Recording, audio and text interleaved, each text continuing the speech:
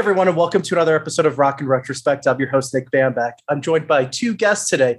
The first guest is a returning guest. He was on our second ever episode when we talked about Duran Duran, and I think he is the person that helped get them into the Rock and Roll Hall of Fame this year. That's our good friend, John Lamoureux of the Hustle podcast. How's it going, John? Very good. Thank you for bringing me back. And this was, you and I did this, Nick. They have us to thank for being in the Rock Hall. Let's be honest about this. We did. I have the theory that someone listened and was like so enamored by our arguments and our take on the Duran Duran episode that we got them in the hall. Their first ballot, no less. Me too. I agree. And then we also have a second guest, and he's from the land out under, Australia. It's Hayden Murdoch. How's it going, Hayden? G'day, guys. Thanks for having me. Thank you so much for coming on. I know you have a podcast, right? I do. My partner and I, as in colleague in the podcast world, B, we host a show called INXS Access All Areas. Unfortunately, she's working today. It's midday in Australia, roughly at this time. So money needs call, but I'm sneaking into the back office of my job to represent the podcast and share some insights. Excellent. I'm so happy that you came on the show. And it's, I think, our first forte into Australia. So this is like, we're breaking ground 30-something episodes into Rock and Retrospect. Today we're discussing, I think, one of the best bands of the 1980s and who's someone who I think is very underrated. That's INXS. And I know, of course, you have a podcast on INXS. So you were like an ideal guest. And I know John's a fan of the band as well. What was your first memory, Hayden, of INXS? Well, look, being from Australia and growing up here, we were probably fortunate to see their first career, and that was their Australian career. They've been a band that probably went on to have a US career, a UK European career, and a South American career, all at different stages. But as a kid, sort of 8 or 9 years of age, they were, and we did a lot of video shows in Australia before MTV. So we had shows like Countdown and Simon Townsend's Wonderworld, which was the show that first played at INXS track. So probably being, that vital youth and that age, that was sort of my early memories of seeing them on the TV, figuring their own style out in those days. I actually have a question for you, Hayden, if you don't mind, and Nick, I'm going to insert myself here a little bit because we have an INXS expert and a peer and a colleague. So I have some questions too. Remind me where Dogs of Space work into the history. Is that was Michael's band before INXS, or how does it work? No, it was Dogs in Space was a movie. I know that, but wasn't it based on a real band, or am I wrong? Yeah, it was based on a punk band set in 1979. A guy called Sam. The name escapes me, the surname, but the movie was made in January, February 1986, and it was really weird because the week or two that they were filming that was the week that INXS's What You Need became top 5 in America. Really?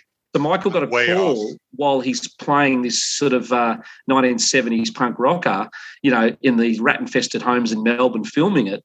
And he got a call from Murphy and Andrew saying, hey, we're top 5 in America. And he found it hard to reconcile because that, happened on the precipice of, Listen Like Thieves and everything. So, yeah. I'm so dumb. I thought that movie was made in the earlier 80s, big time fame by then.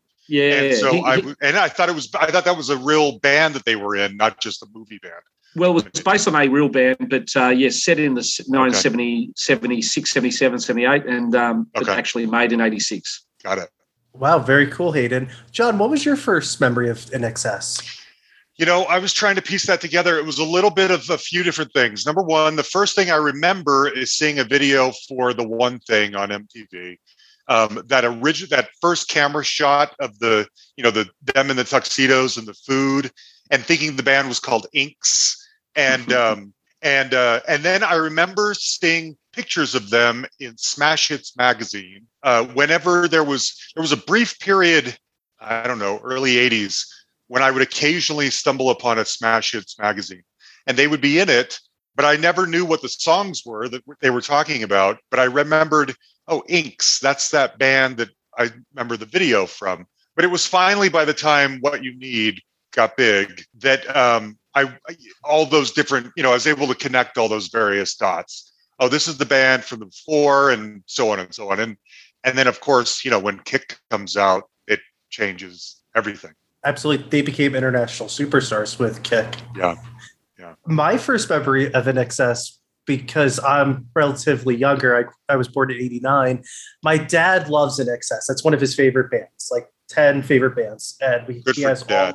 Oh, yeah. So I'm going to actually tell you a really quick story. So when we recorded the Duran Duran episode last year, John, and I said, oh, yeah, I've recorded an episode of Duran Duran. You know what my dad's response was? Why don't you do an INXS episode?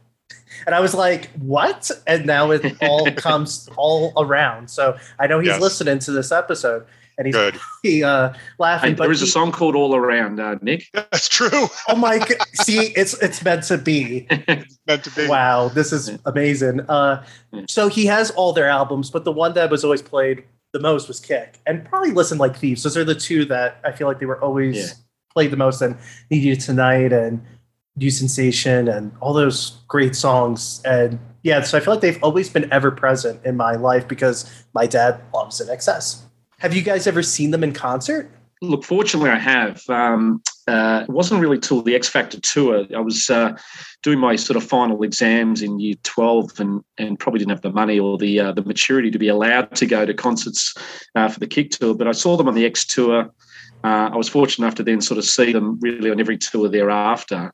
And plus some of the JD Fortune tours and things as well. So I think all up was probably over 20 times, yeah. Whoa. Wow, 20 times. So envious. That's a little in excess, don't you think? No, I'm joking. Actually, some of the guests, like I will say, like we've had guests that seen the artist like 40 times, 50 times, and sometimes hundreds of times. So that's real dedication, though. Double-digit numbers. No, I was fortunate, very fortunate. Oh, wow. John, have you seen them in concert? Yeah, I've only seen them once, and it was shortly before Michael died, actually. It was that summer. They came through Park City. It was probably July, I think, and he died in November. And I've mentioned this before on my own show. Growing up in Salt Lake City, bands like INXS didn't come through very often. They had once or twice before, but either I wasn't there or I couldn't go or whatever. So we just weren't a mainstay for big acts like INXS. But by that point, I hate to say it, they weren't the world beaters that they had been before. So they did come through, put on a great show. Michael did seem a little, I don't know if out of it's the right word, because that would imply like he was on drugs or something. That's not what I mean. But it just, you sensed a little bit of exhaustion. It wasn't quite the same magnetic guy that you knew, conquered the world just 5-10 years earlier. The only sort of real, genuine professional footage of that era of Elegantly Wasted, there's a live concert at Loreley in Germany. And they played well, played live, songs are great, songs, instrumentation, everything there. But yeah, Michael's, he's got the long black hair, he looks pale, pasty, doesn't look as vibrant. Does a great show, but he's just a little bit off key, Yeah, it feels like to come. Agreed, and it feels like he's aware that they aren't landing like they used to, and it's hard. Yeah, it is. So I did see a JD Fortune show. I don't really count that. It just that. No offense to every other member of INXS, but it still felt a little bit like a covers band or something like that. I think it's hard because he was such a distinctive lead singer that it's like, how do you replace someone like that? Like, it's almost like a 1 in a million kind of talent in many ways. So it's kind of hard because I'm trying to think of another band that they try to do it and you're like, ooh, like, I don't know. Well, I can give you a local comparison. We heard a lot in the media over here when it happened, and that's the AC/DC comparison. Yeah. Now, obviously, AC/DC, when Bond passed away in 1980, they were probably at an equivalent level of what you might think of, say, Listen Like Thieves. That is, they had Highway to Hell come out. They had a hit with Highway to Hell. They were on the precipice. Now, back then, pre-MTV, AC/DC, were a radio band, not so much a visuals, or MTV wasn't around. So the listening audience probably didn't really see much of a difference between Brian Johnson taking over with Back in Black and Bon Scott, because they weren't like MTV, Michael Hutchins visual, and I think that helped. Plus, AC/DC were at a level of their career where they were halfway through, whereas for INXS, they're really on the back chapter when Michael passed. So you are really trying to, replace an apple with an orange, which just was never going to fly, unfortunately. Wouldn't have mattered. Wouldn't have mattered if George Harrison, Paul McCartney, and Ringo Starr fronted the band. They still would have probably copped the backlash. Yeah, this replacement reminds me a little bit more of Genesis. When Phil Collins left and they hired Ray, I think his last name was Smith, I can't remember, and they put out the Calling All Nations album, I think it was called, and it bombed, unfortunately. And that guy, that kind of no-name guy, was not going to be able to fill the shoes of Phil Collins any more than JD is going to be able to fill Michael Hutchence.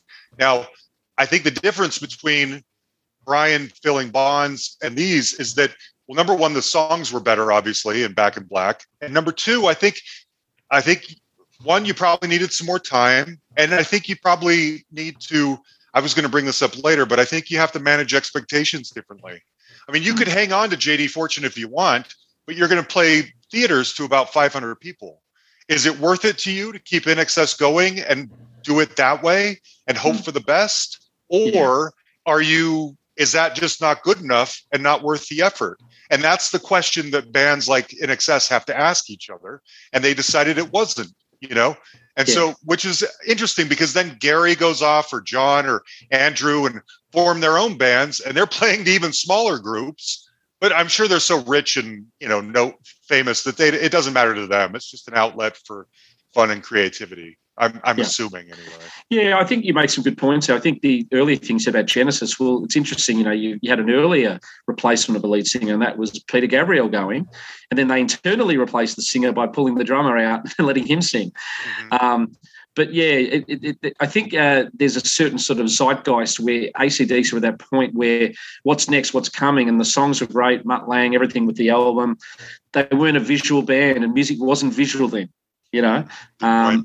And as I said, there's almost the similarity of Bon and Brian for the naked ear in America who didn't quite associate the lead singer with the band. And they also had this other thing. They had a second rock star. They had Angus. Yeah. And I think, unfortunately, with Michael and INXS, the 5 other band members, we know them to be valuable.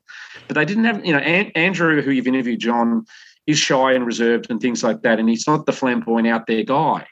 Like if God forbid, if Mick Jagger died, you still got Keith. If Bono goes, you got Edge. If you got Brian Johnson, who went off, they still had Angus and sold tickets even without Brian. That is a genius point. I hadn't thought about that, but you're right. Yeah. There is no second banana in INXS that might still compel people to come and see them. I hadn't thought about that. You could argue that Angus really is AC/DC over the journey. You're exactly right. Exactly right. See, we make excellent points on this podcast already, and it's like 10 minutes in. So we say. So just to take a step back, I just want to ask Hayden, especially, what makes you a fan of INXS's music? What defines this band to help you say, this is one of my favorites? Yeah, thank you. Michael articulated this really well. Australian radio for many years bucked the trend of what seemed to happen in America, and we're not formatted stations here. There are certain radio stations in Australia up until maybe the last 10 years where you could listen, as Michael said, to Led Zeppelin and Aretha Franklin on the same dial, or Metallica and the Beatles on the same radio station. We don't format things into classic rock, country, soul, R&B.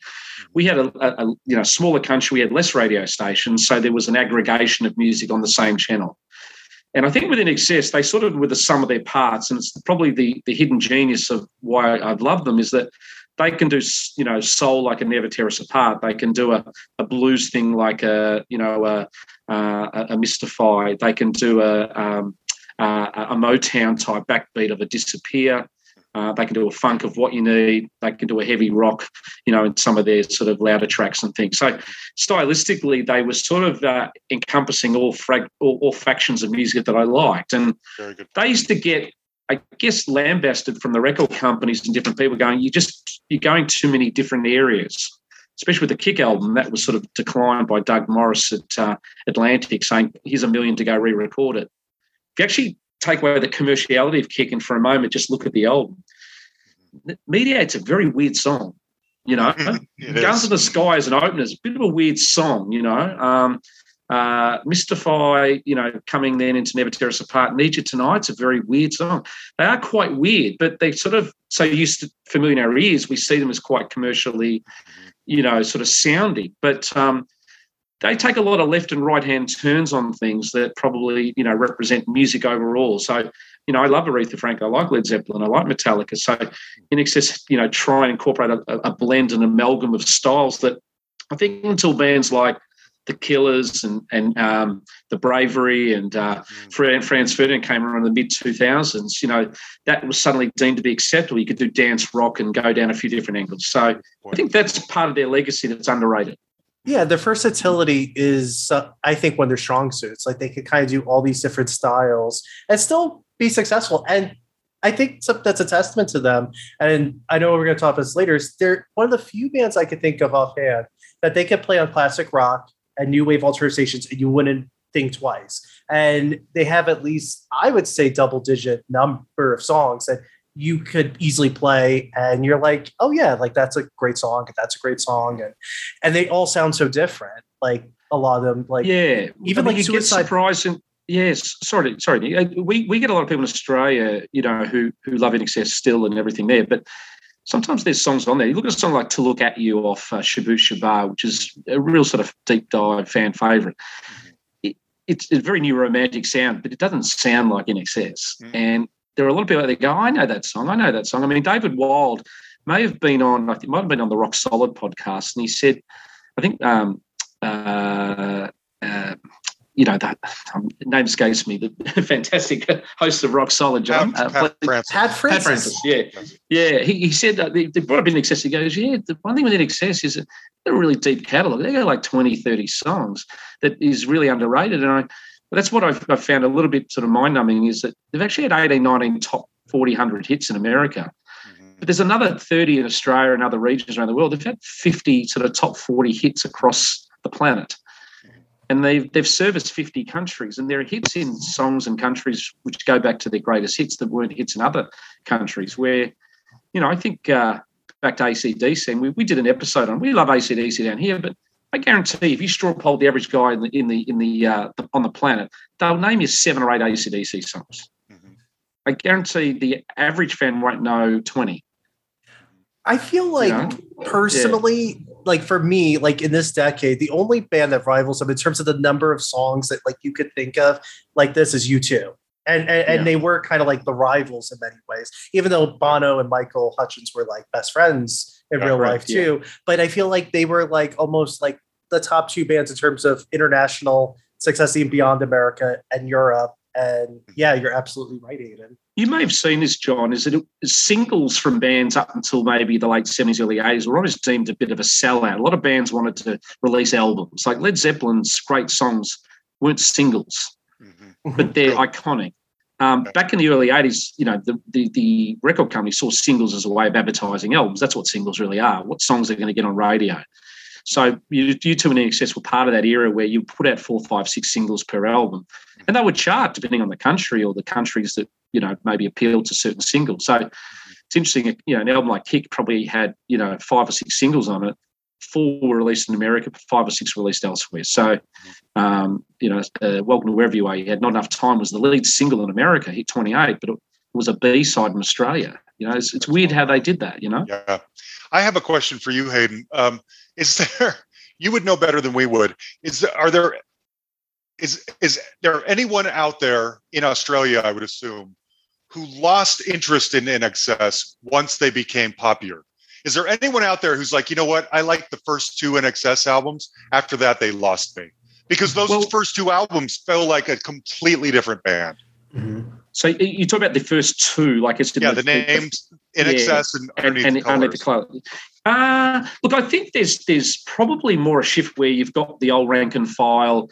I'm a Shabu Shabar, the swing guy, and then when they did the Chris Thomas years, the triumvirate of Listen Like Thieves, Kick and X, that was their international coming out, so to speak. So I think you probably, the first 2 albums were what they would probably call their sophomore years, just figuring a sound out. I think when Mark Opitz came with Shabu Shabar, that was the takeoff moment where everybody started to embrace them and they found their sexy, suave side and their funky side. and the bigger sound. Yeah. So there's not so much a backlash on the first two. I think there are people who grew up and really love Shabu Shabar and the swing. And we all know when a band starts to make it internationally. Me, I fell on the side of Proud, fantastic, Crocodile Dundee. We won the America's Cup, Greg Norman. You know, we were part of this Australian invasion overseas, Men at Work, you know, that were going global, and we were not Austria, we were Australia. We were we don't ride kangaroos down the main street and all this sort of cliche. So INXS were really part of that 80s explosion. But there's always those people who always feel like when a band transcends international borders, that they've gone from this cult sort of, they're my secret, now they're the world's oyster. You know, they sold out. Yeah, and they haven't really. They've just found a bigger audience. We all know that. But I think the larger majority of people were very proud of them here because the toil, and they knew their journey of what they did to a certain degree to make it out of Australia to begin with, and to then sort of climb where they were. And we've always, you know, even Canadian bands, you'd know this, John, and probably Nick as well, they've struggled to transcend down into America, you know, in terms of that distance and travel. And yet they're just a few feet away. Yeah. And for some reason, people think Canadian bands won't translate to America. Yeah, and they work hard too. Exactly. Yeah. It's so weird to me. We did an episode on the Tragically Hip with John Mudford and Josh Fitzgerald, and that's a band that's like distinctively Canadian, but didn't really transcend to America. And it's like weird because you could think to yourself, like, a lot of their songs could easily play on alternative radio, but it didn't translate for them for some reason. So it's so strange sometimes how it works for certain artists and then some. Like INXS. I think they just were prepared to do the miles. I think, you know, that's probably it. They just did the miles. They just serviced it, and it's a bit different these days with, you know, digital platforms and things. But they just played and played and played, and I think that was just sort of the impetus, you know. Mm-hmm.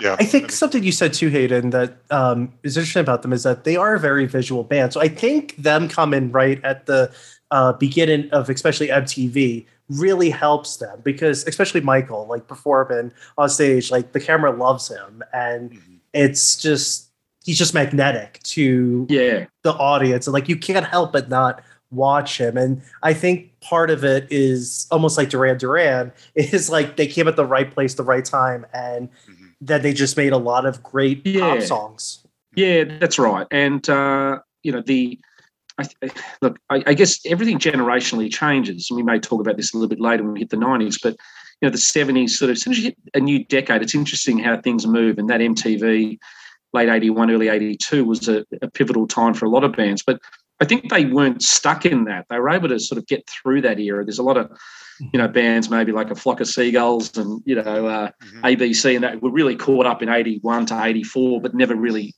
could play live to the level and did the yards and had substance, you know. And no criticism to them, but, you know, you had to be able to play live, I think, to survive longer as any type of band, you know.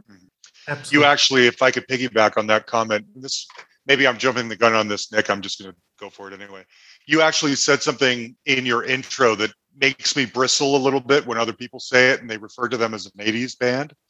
Because to me, they were, I feel like that's a severely unfair criticism. Not that you were making this criticism. I'm sure you meant they were one of the biggest bands of the 80s, which they were. Yeah. No, you did mention 90s as well, but I do agree what you're saying, true. John. Yeah. I feel like critically, too many people box them in as an 80s band, as something that could, like Flock of Seagulls, or, you know, to some degree Duran Duran, a band of its time that made sense in the 80s that isn't necessarily timeless. And I couldn't disagree more about a label like that on a band like INXS.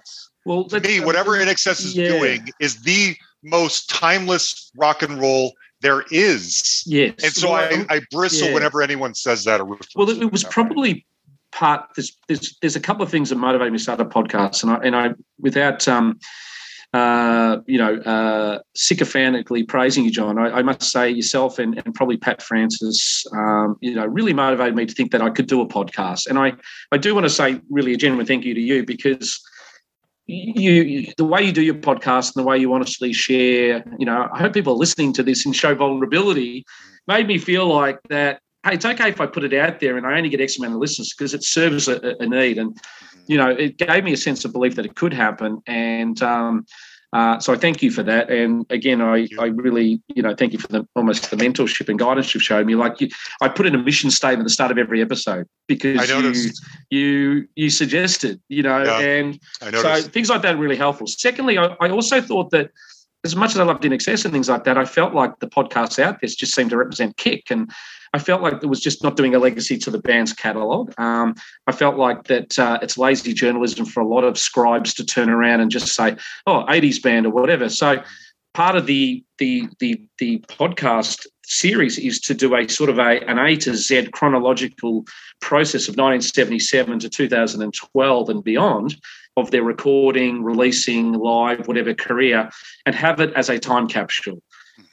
Because, if we look at 1990, well, they had 2 or 3 top 10 hits in America. That's 1990. 91, they sold out Wembley. 1991, they had a platinum live album in America, and they had number 1 album in the UK in 92 with Welcome. They, up until 94, were really a significant player in the world space.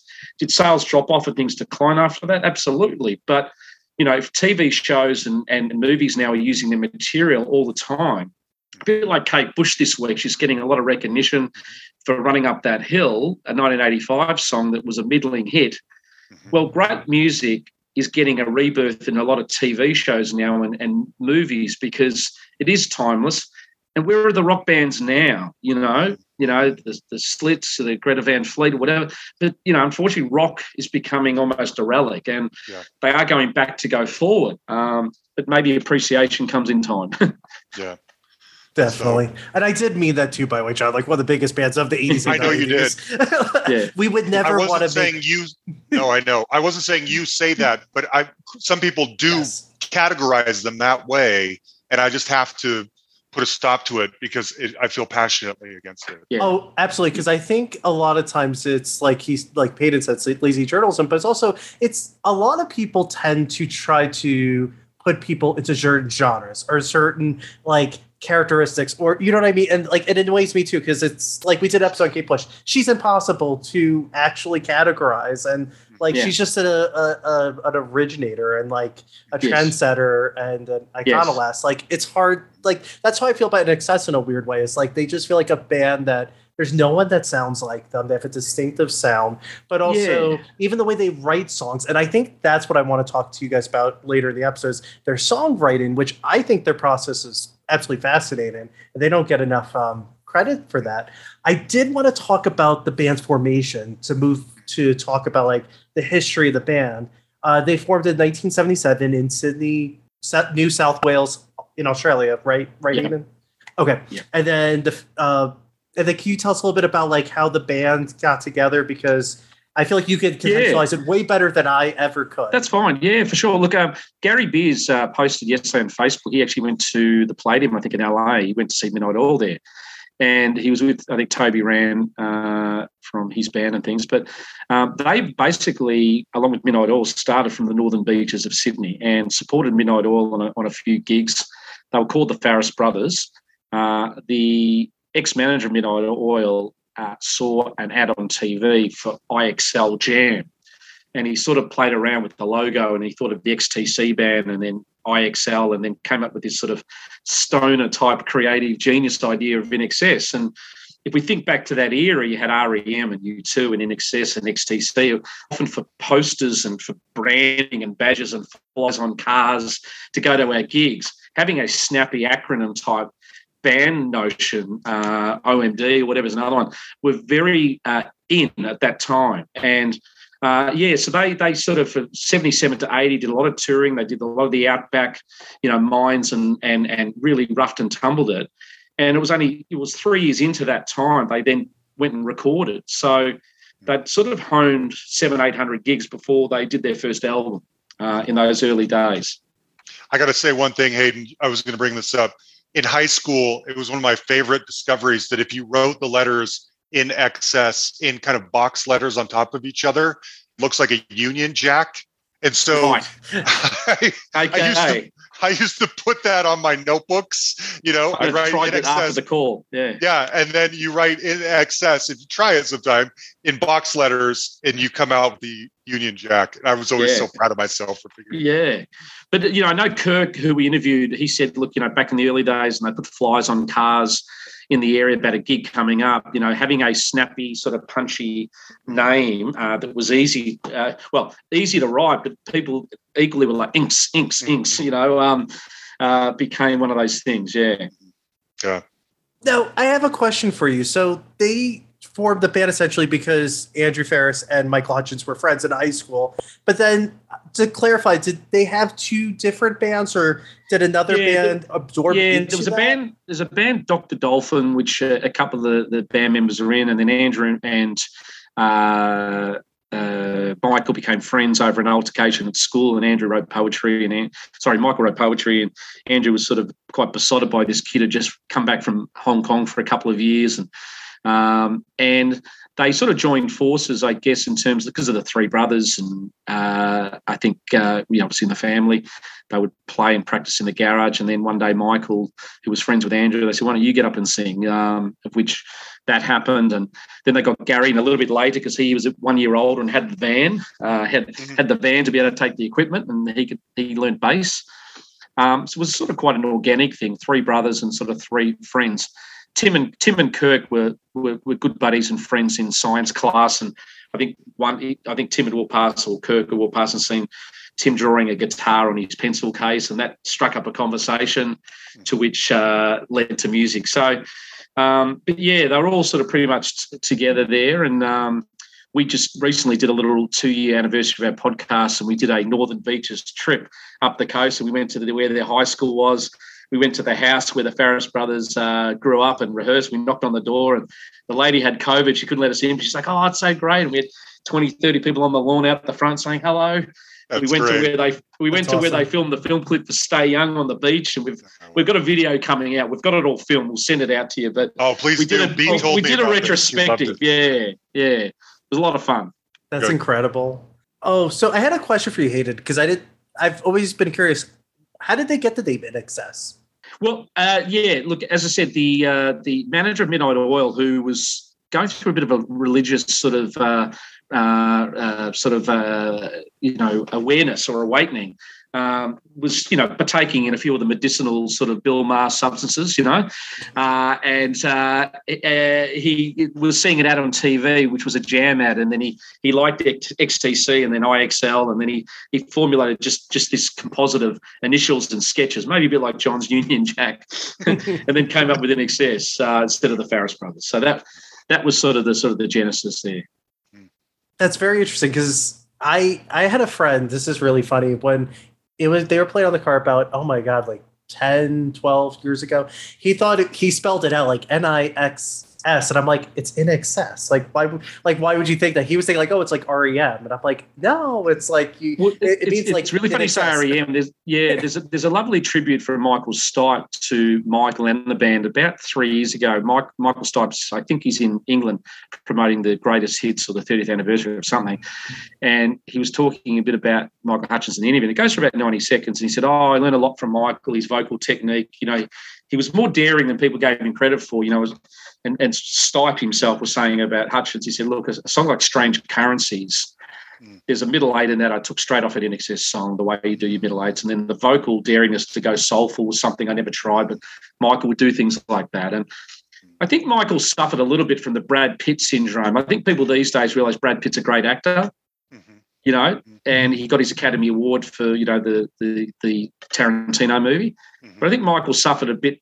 And I remember this horrible review one time that a very sarcastic journalist said in the year 2000, he said, oh, yeah, Michael's sort of the Keanu Reeves of rock and roll, sort of the movie hero we need, but not quite a great actor or whatever. And it really bristled me. And if Michael looked a little bit like, Mick Jones from The Clash, they probably would have had more street cred. Oh, you know what I mean? Everything you're saying, I do not understand. Yeah. I mean, I think Michael is in the top three greatest frontmen of all time: Freddie Mercury, Mick Jagger, and Michael Hutchence. I don't think that's even arguable. And this is going back to what I was saying earlier. I feel like they get knocked down a peg or two because what they do seems almost effortless. If it was that easy to write rock songs that are poppy and funky and dancey, everyone would do it, and they don't. And yet INXS can do it every time out on every album, every song. Do you know how impossible that is? You know, it chaps my hide so greatly. This is not some flash in the pan, some, stuck to one genre. They are eternal, and it drives me nuts that nobody can see that. Ricky Gervais, one of my heroes in the show Extras, had that famous episode with David Bowie. And, little fat man, anyway, he was saying, in pre-production about writing a song, and, Ricky says to David, if you could do something like A Life in Mars, Starman, blah, blah. He goes, yeah, right. F&L, yeah, that's all right, Ricky. I'll just go off in 2 hours and write you another Life in Mars. Yeah, right. Good on you. He put songwriting in perspective with that comment. Yeah, I'll just roll one of those out for you the next hour. No problems. I'll do it over lunch. Yeah, it's true. So it's not easy. Yeah. No, not at all. So when did INXS start playing their first shows, Eden? Oh, look, I think the famous one is on Tim's 21st. Tim's 20. It might have been 21st that they were at, but it was on Tim's birthday. It might have been 19 or 20 himself. They did a sort of a gig for friends and family and a few different things there. But I'd probably say towards later 77, 78 is when they got out and just started as the Farris Brothers and playing. They played, their own stuff, and then they played everything from, Roxy Music to the Doobie Brothers, I think Miss Shapiro. They did quite a few covers, and there's a good compilation album called Stay Young where it records a bunch of stuff live they did in that day that paid homage to sort of influences plus their own material. And then they got their first record deal in 1980, right, with Deluxe? Yeah, with the label called Deluxe. I think a gentleman there by Michael Browning was involved with that label there, and they had, I think a 10, 11-track debut album, I think 10-track debut album. A strong release, very sort of, it's got a very British sort of ska, madness. Kind of. Yeah, they're fine. They're figuring their sound out and stuff like that. It's a very much a sort of a freshman type, if I can use an American term, a freshman type approach. And then they literally a year later, and, it was like in those days, John bands would go in every 9, 12 months and do another album. But, and they record them, a lot of them overnight whilst touring and things. But, I think it was just, with Chris, who got involved with the band, in around 1982, I think, or 81, 82 there, and then decided to get them to WEA or Warner's, and got Mark Opitz in, which literally just to do one song or one or two songs. That was the one thing. And then it led to, I think, Johnson's Aeroplane and one or two others. They were like, why don't you do the album? And then, Don't Change came, To Look At You, all these other ones came in. So it was a bit of a game changer, that album there. And they did something that the Aussie bands didn't do there. We had bands like the Angels and probably even Icehouse then to a lesser degree, and Hoodoo Gurus and Midnight Oil, but they decided to bunker up and go to America and just tour it, and hence the go to the US, the big festival there. They got a Guernsey there in 83 there. That Wozniak festival he put together with others, Us Festival. Yeah, they were on one of the days there. I think there was a metal day on day 2. There was a pop new wave band on one day and then rock bands on another, but that was significant. And I think something I want to just contextualize for a second with this band at this moment in time is that they're all like teenagers, like they're 18, 19, 20, 21 years old. Yeah. So they're very young too. Even like their first few albums, which were, I think we'll be honest, like they were just kind of developing their sound. They weren't really that big of successes, but these are very young guys to do what they were doing. So I give them a lot of credit for that. And I think that's something that you're right. It's a really good point. I mean, let's look at the third album. Okay. So you got, let's look at the 3 big known songs off that, which is The One Thing, Don't Change, and To Look At You. And probably Black and White was a 4th hit down here. Michael was 21. The album got released, I think, in his 22nd year. And Andrew was 22, turning 23.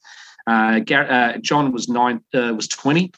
turning 21. I mean, there are boy bands that are 29 years old, acting like they're 18. So you're right, they are young. Even in the Kick era, they were 26, 27, when that broke. So, a bit like the Beatles in a way, I'm not trying to compare them, but the amount of material that between sort of 82 and 87 they came up with that in those young years was pretty impressive, especially when you add in the burden of touring, because that can be a real creative drainer for the artistic, drive. But, they were young and they were living together. And I think if you look at the credits on their albums, you can tell when they stopped living with each other, because you then saw co-writes that didn't exist anymore. Around Listen Like Thieves time, it became more of a Michael Andrew partnership because they weren't living together anymore. Fascinating. That is. I was curious. I had a question for you too, Hayden. We're just going to ask all our Australian questions. Yeah.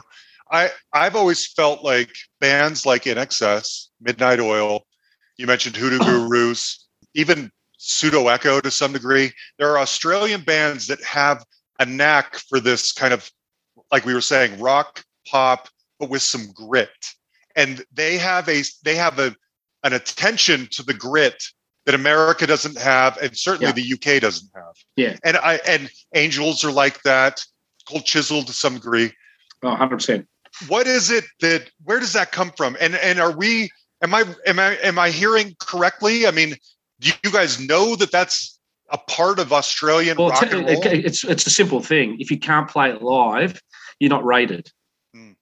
We're not into. We've been a country that was built, and we still are, on pubs. We're convicts from the descendant English days. Yeah. So the local pub at the end of the street, or the pub culture, probably emanate from the English roots. Yeah. But for bands to succeed, and back in the non-internet days and mobile phone and social media and Minecraft days, you're 18. Yeah. If you were 16, 17, 18, you try to get to the pub, have a beer, and see a band. And bands would play 6, 7, 8 nights a week. Bands would, like INXS, would play 9 concerts a week because they'd play 2 in one night. So it was the entertainment principle of things. And if you couldn't get up and play your guitar and play your instruments, people would boo you down and they'd throw things at you. And the miniseries see INXS playing in front of outback areas. I mean, we're a tough critic or a tough audience here. That's probably where that comes from. So you've got to be the real deal.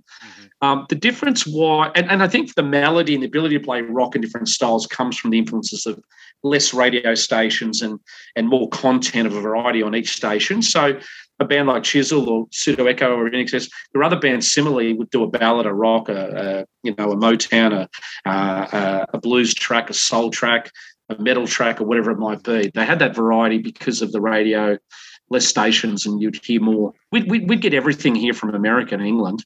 Yeah. But it'd be all on the same stations. Yeah. It's funny. It seems like none of those bands I listed, Hunters and Collectors is another one.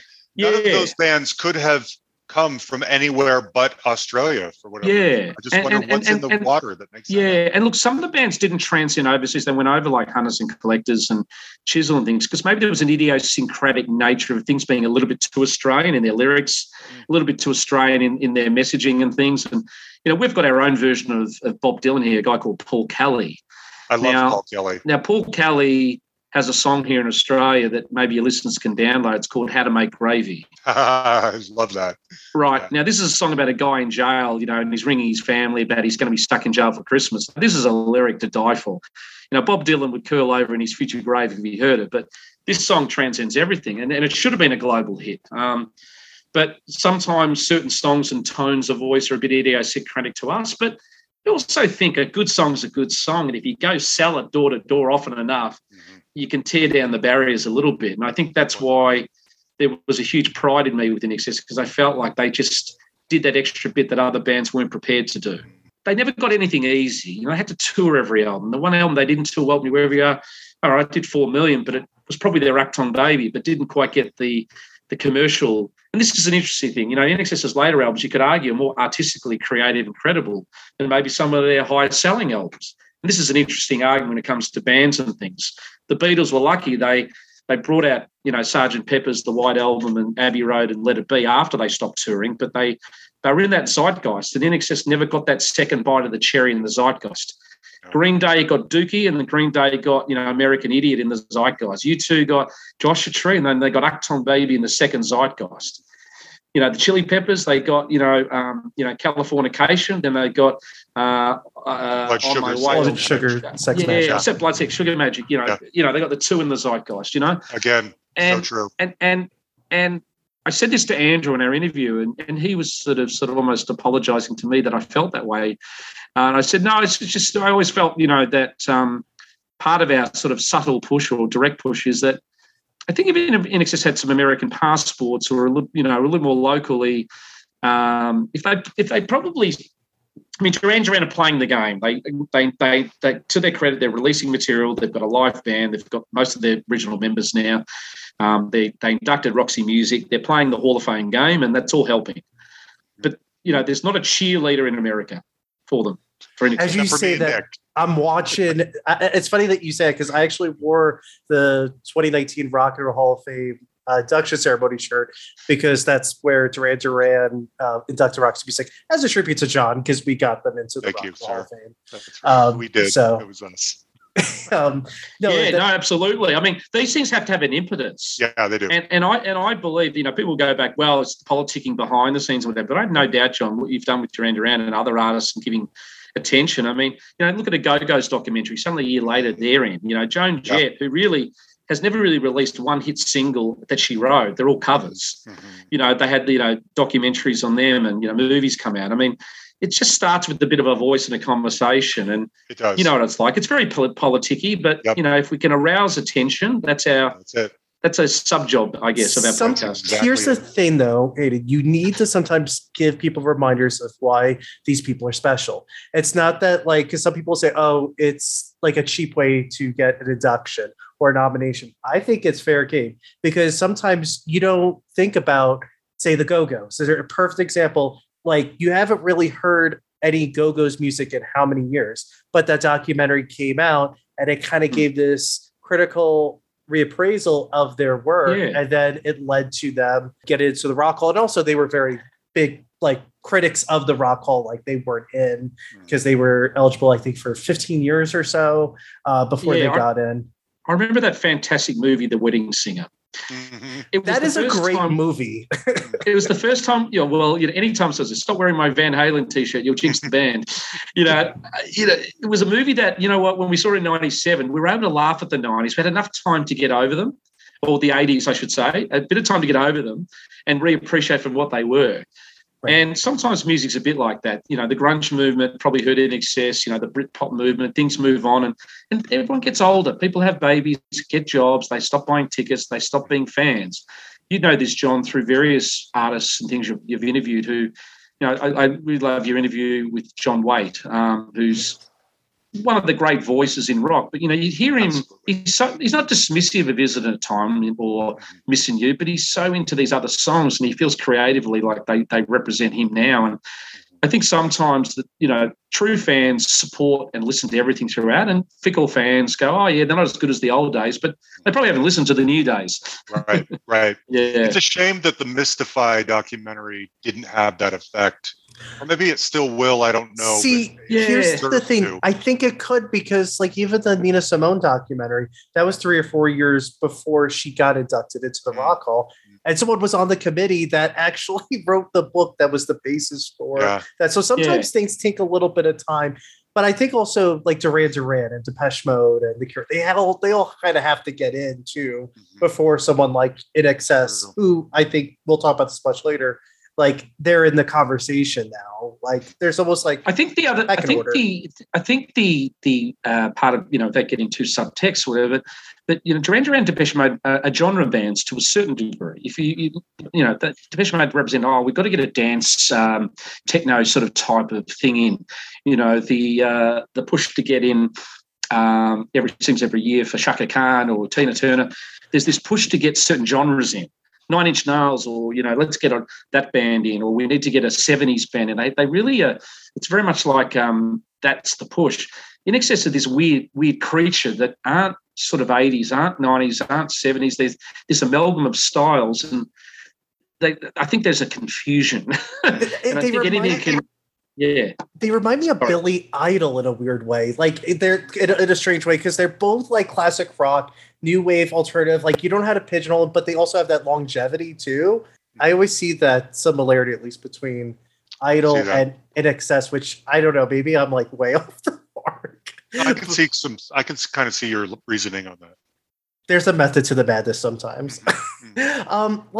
It's a weird thing, if they were in America and, Andrew was doing interviews every so often and here and there, and they were just in the consciousness, but there's not a PR campaign for them. To close it off a little bit on that matter, Tim has said the band need to do a documentary, they need to update and really sort of try and do something, that brings, just chronicles the career, not for the purposes of induction. He couldn't give two tosses about it, although I did say to him, Def Leppard got in, The Cure got in. He goes, The Cure? Oh, bigger than them in America. So I think it did ruffle his feathers a little bit. Because they're on the shirt too, because I saw them at the ceremony. It's that club that you don't want to be in because you're too cool, but if you're in the club, you want to be in the club. Right. I mean, Robert I had thought of it before, though. You're so right, Hayden. They need that second zeitgeist moment, whether it's a song on Stranger Things that suddenly brings Kate Bush to awareness, or the documentary on Showtime, or whatever it is. They're just desperate for that. We're all starving for a second INXS zeitgeist moment. Yeah, I think there's. I think the one would, if I can use a golfing term, is that the great thing that stands the test of time is the songs. They're not dated. They don't have sonics that are very littered in a certain sort of synth era or whatever they are. Certain songs can sound fresh now. I mean, there's the odd song that's a bit dated, like Send a Message, but the songs do stand up and sound fresh as they were recorded. And I think that's a testimony to, like the Beatles and, even U2 and certain bands, they still stack up. And that's all you got at the end of the day is your songs. Agreed. That's actually going to segue to the next question I was going to ask you guys is how would you describe their sound and which artists do you think they drew inspiration from to create their music? I'll let you go, John. I've probably hold for a moment. You go first.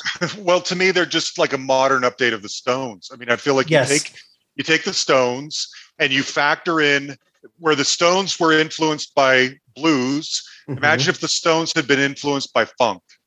And that, to me, is kind of what the bedrock of INXS is.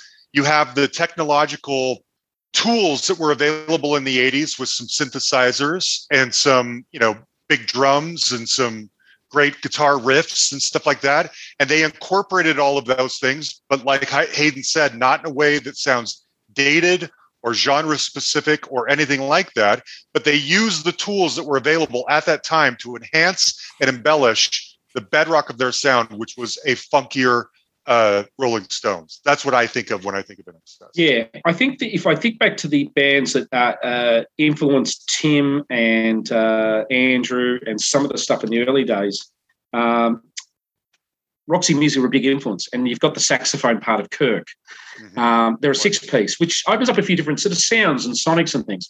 The Clash, were a big band, the angsty sort of stuff there, the Stones particularly, the Doors, a little bit with Michael there. And you're right. I think that's a really good point, John, about, you've got the modern day more the tools to use, the influences. And I think what they had was a courage or a courageousness not to be limited to a sound. They were comfortable putting on, we might do an episode on talk about 1-2 punches of completely diametrical different songs after each other. I mean, they weren't afraid to sequence albums that would take you on tours of left, right, and everywhere. Yeah, they just didn't.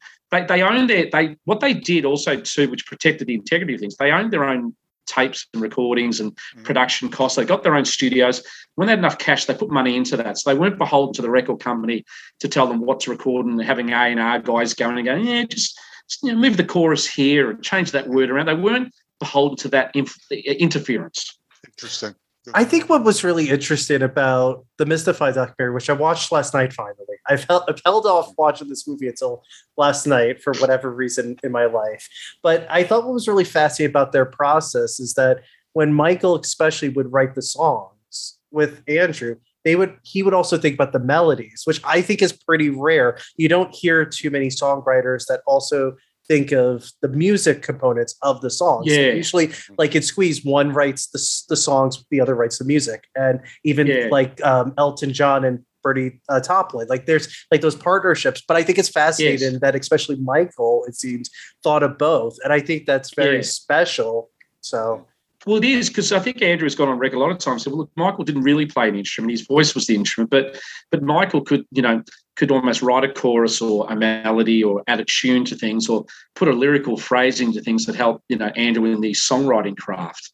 And I did quite appreciate how much I think Andrew relied on Michael until after Michael passed. And Andrew really, despite the genius that he is, I think undervalues his own lyric writing, despite the fact we think he's a great lyricist. But when you go back there, Andrew took a long time to sort of, dust off the coattails and start writing again. And hence he, paired up with Guy Chambers and the guy from the New Radicals, Greg Alexander, who's a great songwriter, and a few others, just to sort of have a person to bounce off, I think, for lyrics and things. But, yeah, I think the lyrical stuff that Michael brought in. I mean, Andrew turns up in Hong Kong with his tape. Michael goes away 10 minutes later. He's got Need You Tonight. It was it.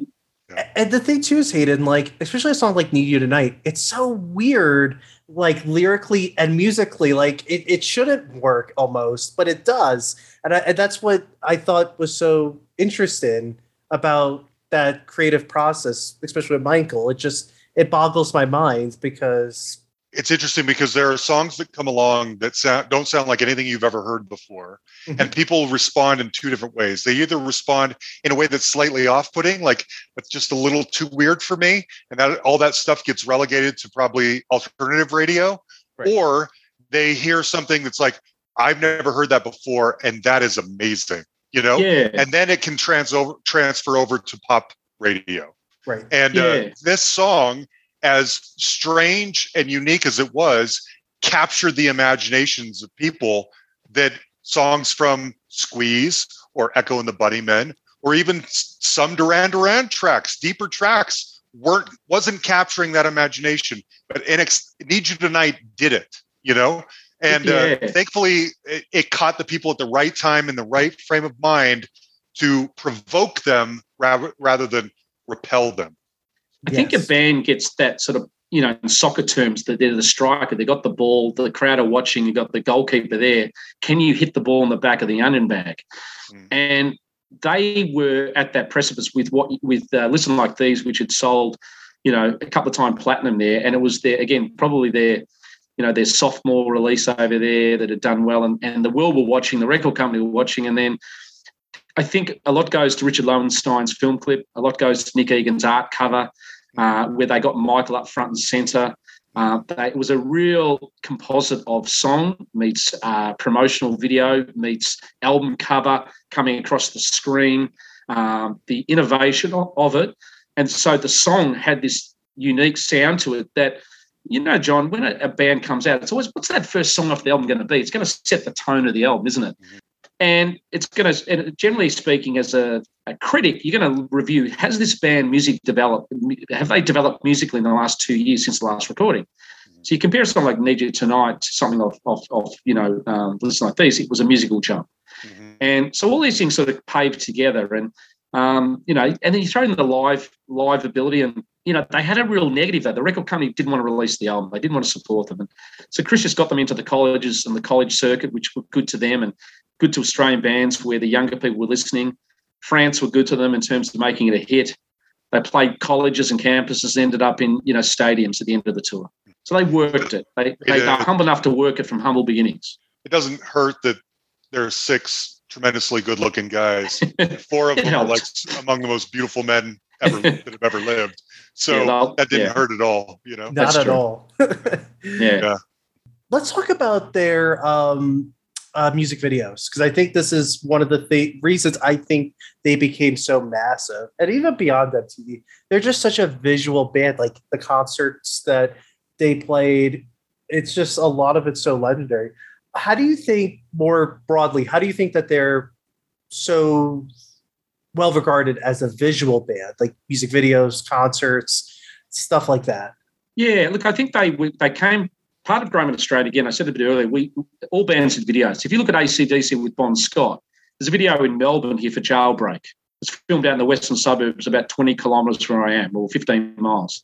That's where Jailbreak from AC/DC was filmed. AC/DC filmed, a long way to the top if you want rock and roll, it's main street of our city, near the trams going down Swanston Street in the city.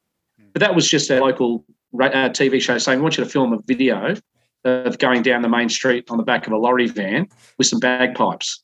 I think they were quite inspiring to bands like INXS to say, okay, do your own videos in the early days. Something like Don't Change and The One Thing, I think, were directed by Scott Hicks, who made Shine and Nightfall and Cedars and whatever. He was an early Adelaide filmmaker. He filmed those clips in the early days. Alex Proyas, who did Dark City and iRobot, who I've been dealing with a little bit recently, he did Kiss the Dirt video in the outback of Australia. And, Richard Lowenstein, that was, he did the first Hunters and Collectors video for Talking to a Stranger, filmed in St Kilda here in Melbourne. So there was a cultural scene, particularly in Melbourne, with a lot of art and filmmakers and access to TV shows and low budget stuff as an augmentation to the song. So it was a natural thing to do, and they were often done on the cheap, but a lot of them have a real lot of charm years later. Yes, budgets increased and worldwide MTV became a big thing.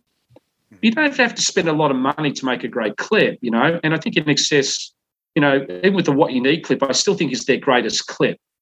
I think Jagger was sat next to an Australian actress friend of his and saw that video one night in LA, and this Aussie actress, I think her name's Roxanne Wilson, whenever said, Jagger said, who's this guy? Who's this band? And because this video clip, is such a classic clip, and the song and the hooks, and it's almost animated with video shots, and then it goes into real time. It was just quite literally. It's a better clip than Need You Tonight, and it got, I think, a nominated for Video of the Year as well. But they were challenging, particularly to make sure that the clips did justice to the song. And they even in '93, they did a Full Moon Dirty Hard song. They got 11, 12 local Australian filmmakers to do a song from each track and film a clip. Only time it's ever been done. A couple of those directors have gone on to film things in Hollywood and things like that. So they were always giving back to a lot of local filmmakers who maybe weren't necessarily tracking square with lots of money. Like, Lowenstein went on to do 16 videos, but he went up and did the Burn For You video that led to everything from there. But that came on the back of Hunters and Collectors and Cold Chisel. So they tried, and they were daring, and they were innovative, and they didn't want to do big live concerts in spandex jumping around, that type, but they stand up nowadays. They are, there's not many bad clips, I think, in their repertoire, which is great. That's true.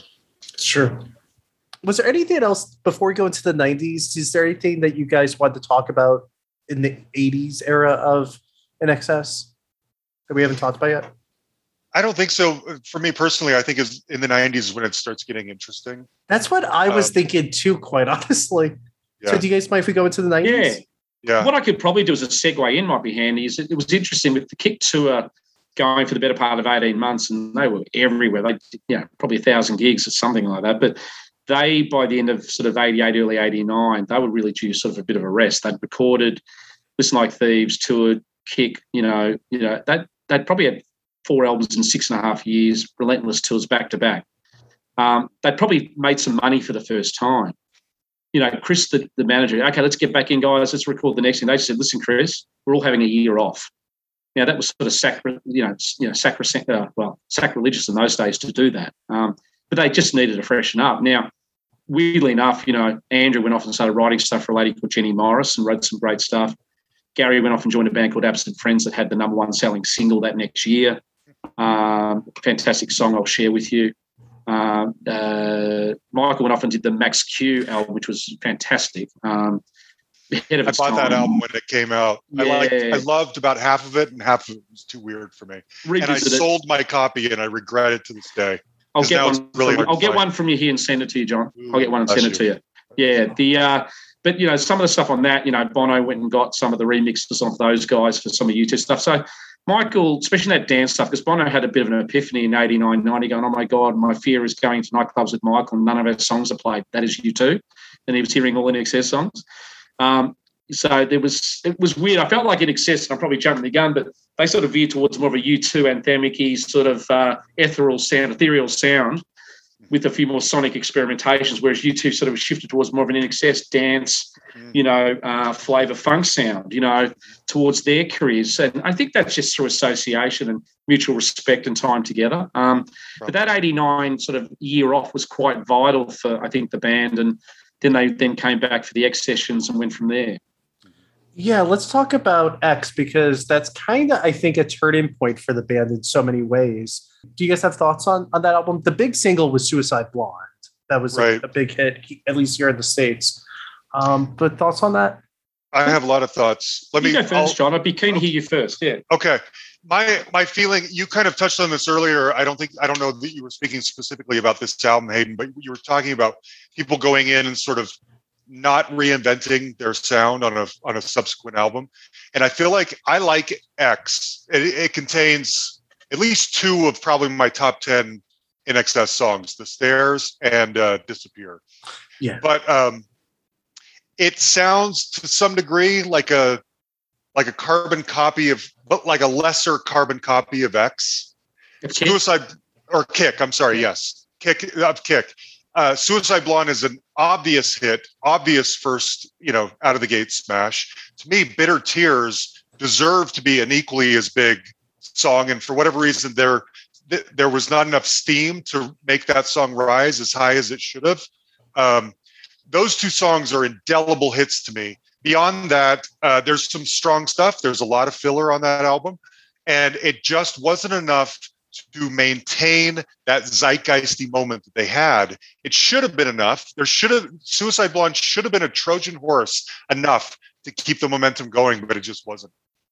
So the interesting thing here, it's a bit like Oasis. Anyway, I should say. Yeah, it's a bit like Oasis, Be Here Now, and Kick. X has sold over 10 million copies, which might be about double the amount of what Velvet Underground ever did. True. However, critically, and commercially, there are always two different arguments. I loved X at the time coming out. I was in that youth and consolidating, etc. there. And I think Michael probably summed it up. He said, we like X, but we maybe think, if anything, it may have been a fraction polite. And I like the adjective because Mark Opitz, who has been very kind to us with our podcasts and we've got to know a little bit personally, did the next album, which is the Welcome album. And I think when you do an album like Kick, often, people go, okay, what's next? If they had put Welcome out next, it may have scared the listeners off because it was left and right, but it may have garnered them a more longer time in the zeitgeist because people would have admired its daringness. And I think X, weirdly enough, was big sale in America, whatever, but not as much as Kick. But X was big in the UK. UK were always an album behind. So X was massive in the UK and Europe, and then Welcome to Webrio was big in the UK and Europe because they were always an album behind. The Australians always were dealt, and we always still are dealt a harsh sort of appraisal by our UK forebearers because we're the country where they sent the convicts to punish us, and we created a new country. Now we decide if they can come here or not. So we have this interesting sort of tit for tat thing, especially when it comes to cricket, which is our version of baseball. Having said all of that, the UK were begrudging with Kick and finally accepted them and then really embraced them with X and hence Wembley. But I think you're right, Mark. I think if you look back 30 years later and go, okay, if they had a choice between releasing Welcome or X, they should have released Welcome. However, X consolidated sales, it probably consolidated mainstream success. We have a song in Australia called By My Side that was a massive hit down here, which is the film clip's beautiful. It's in the Sydney Opera House. That could have been a big hit in the US, but it was never released, which was strange because Never Tear Us Apart, it's in that similar mode.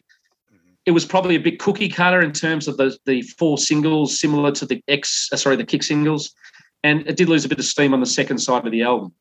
I guess that being the case, as I said, with grunge coming in sort of late 91, early 92, by the time Welcome came around, U2, I think, got Uptong out just in time before grunge hit, and was weird enough of a change from the Joshua, because remember, the U2 got slammed for Rattle and Hum. Rattle and Hum is commercially one of their biggest sellers and critically one of their worst performers. Now, I love Rattle and Hum, but it was a sort of probably a padding album. It was half remix, half covers, half new stuff.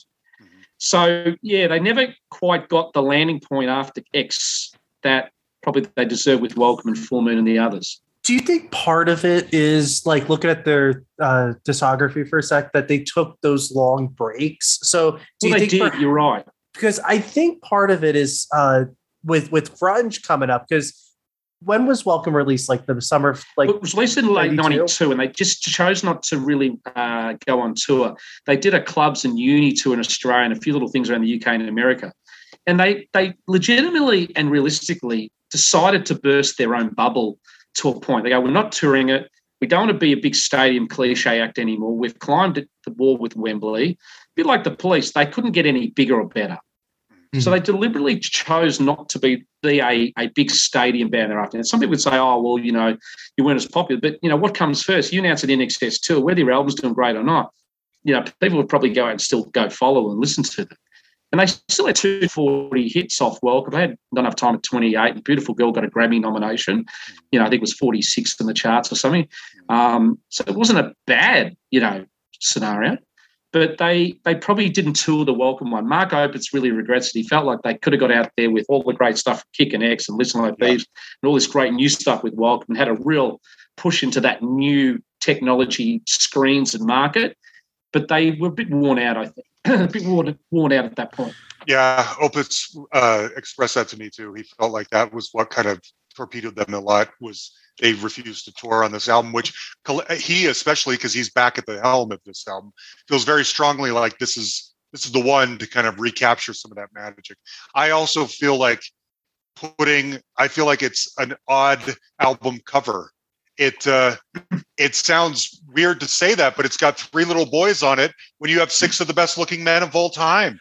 Just put them on the cover and let people, drool all over it. They blew it. It was commercial suicide. It was. And later on, they reissued another album with the interior shots where they've never looked any better. Now, I'm a heterosexual strong guy, and I have no problems with people's persuasion. As Jerry once said, there's nothing wrong with that. Right. What I would say, though, they look fantastic on the interior shots out in the desert, the suits. They're all 31, 32 in the prime of their male beauty. It was weird. But remember, this was an era of minimalism. This was an era where bands like Pearl Jam and Nirvana had not enough attention span or wanting enough verbose language to call a song anything more than one syllable or one line. The album 10, the song Once, the song Jeremy. That's right. Jeremy. All this. This was a minimalism era where less was more, and I think they were going down quite an artistic bent there. But it wasn't the best decision. Well, I think too, like at least Welcome to Wherever You Are, it's a very experimental album. Like they're throwing a lot of strange instruments. They're trying to kind of branch out, and have always been very versatile in their sound and approach to pop music, even as a very broad concept. But it's just one of those things where, like, I wonder if it was released the year before, if they would have made Mark Opitz produced it, and it was 10 years almost to the year that he did Shabba Shabba. And he'd seen these young guys at 21, 22 come in, and he'd seen them come back as well-honed, well-crafting, songwriting type sort of experts. And on that particular album, it was very much a Andrew, Michael, and a Mark Opitz initiative. The other 3-4 band members had some issues, some marriage issues, some health issues, some fitness issues. So it was very much, Michael and Andrew putting a lot of time into the songwriting. There was that era where Mark had said, listen, if we're going to do something, let's do something really musical. Let's do something that challenges you. He put it to them. He goes, okay, I like X, but it really is a consolidating album, and I don't think it's necessary musically speaking to your best skills and strengths.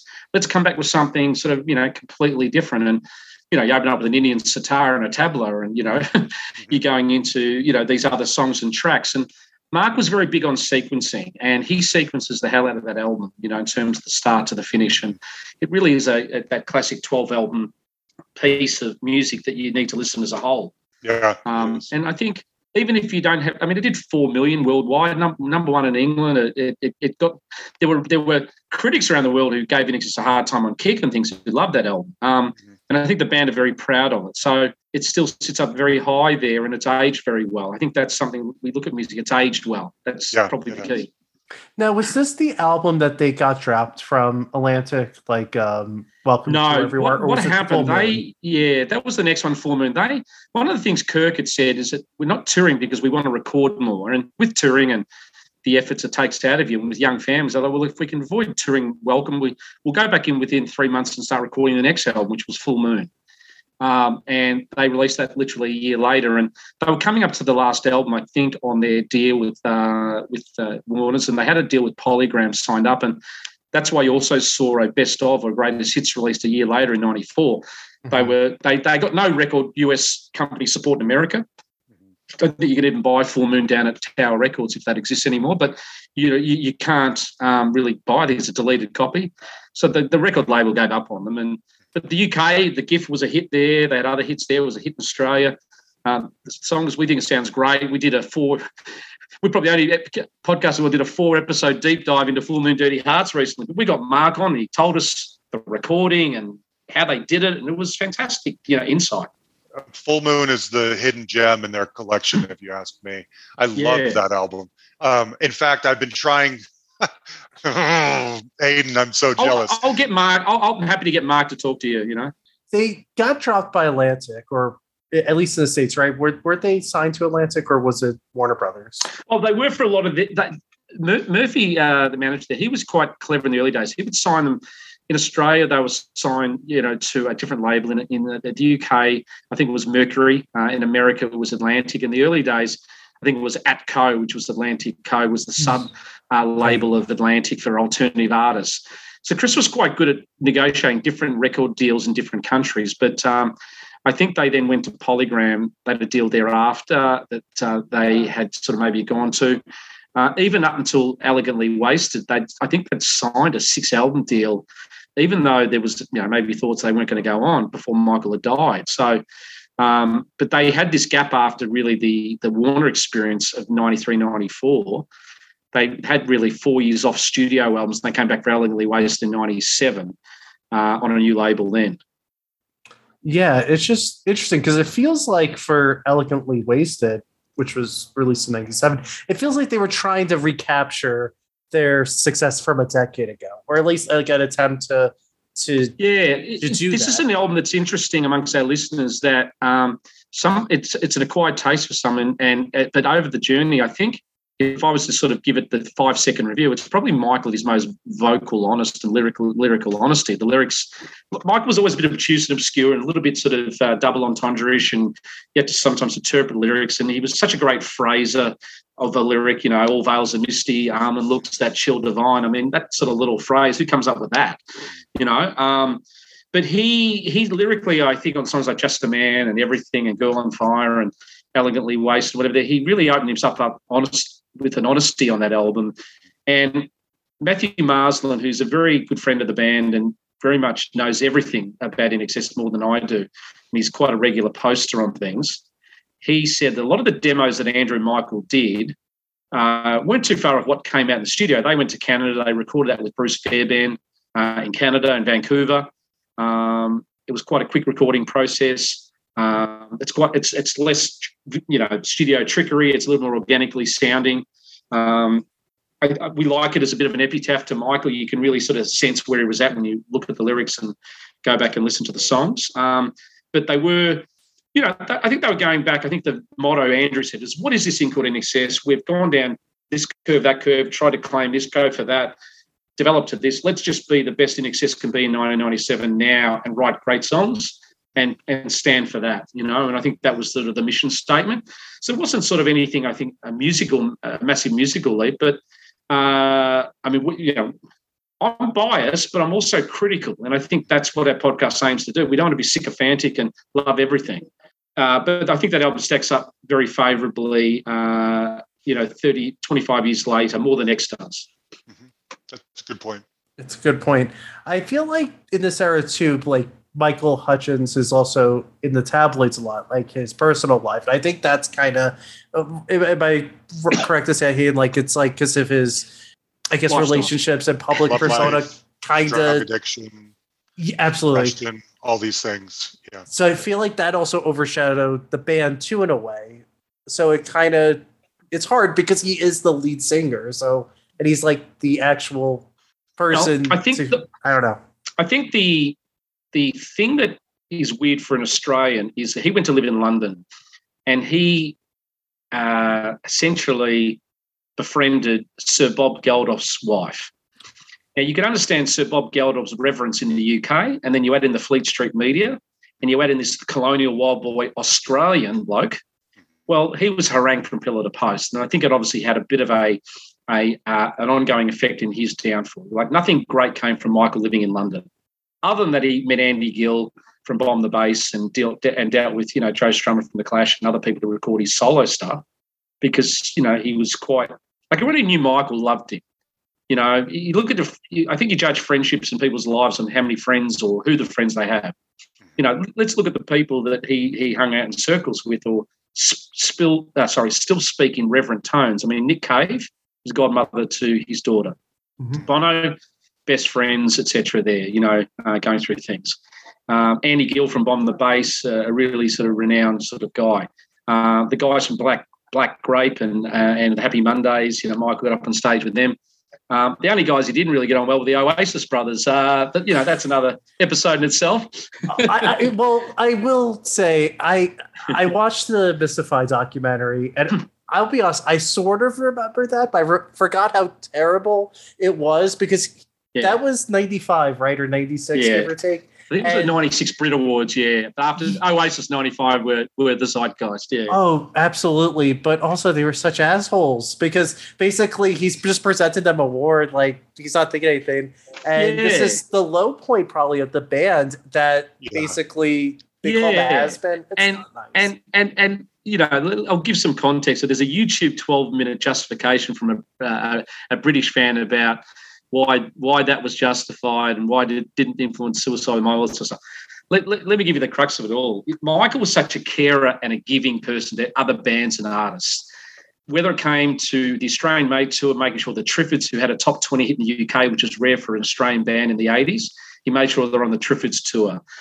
Whether it came to supporting warm-up bands and things like that, you know, who supported INXS, he was very gracious and stuff like that to them. They'd been supported Queen at Wembley and had tomatoes thrown at them, and they'd been on the receiving end of stuff, you know. 5 years later, they were selling out Wembley.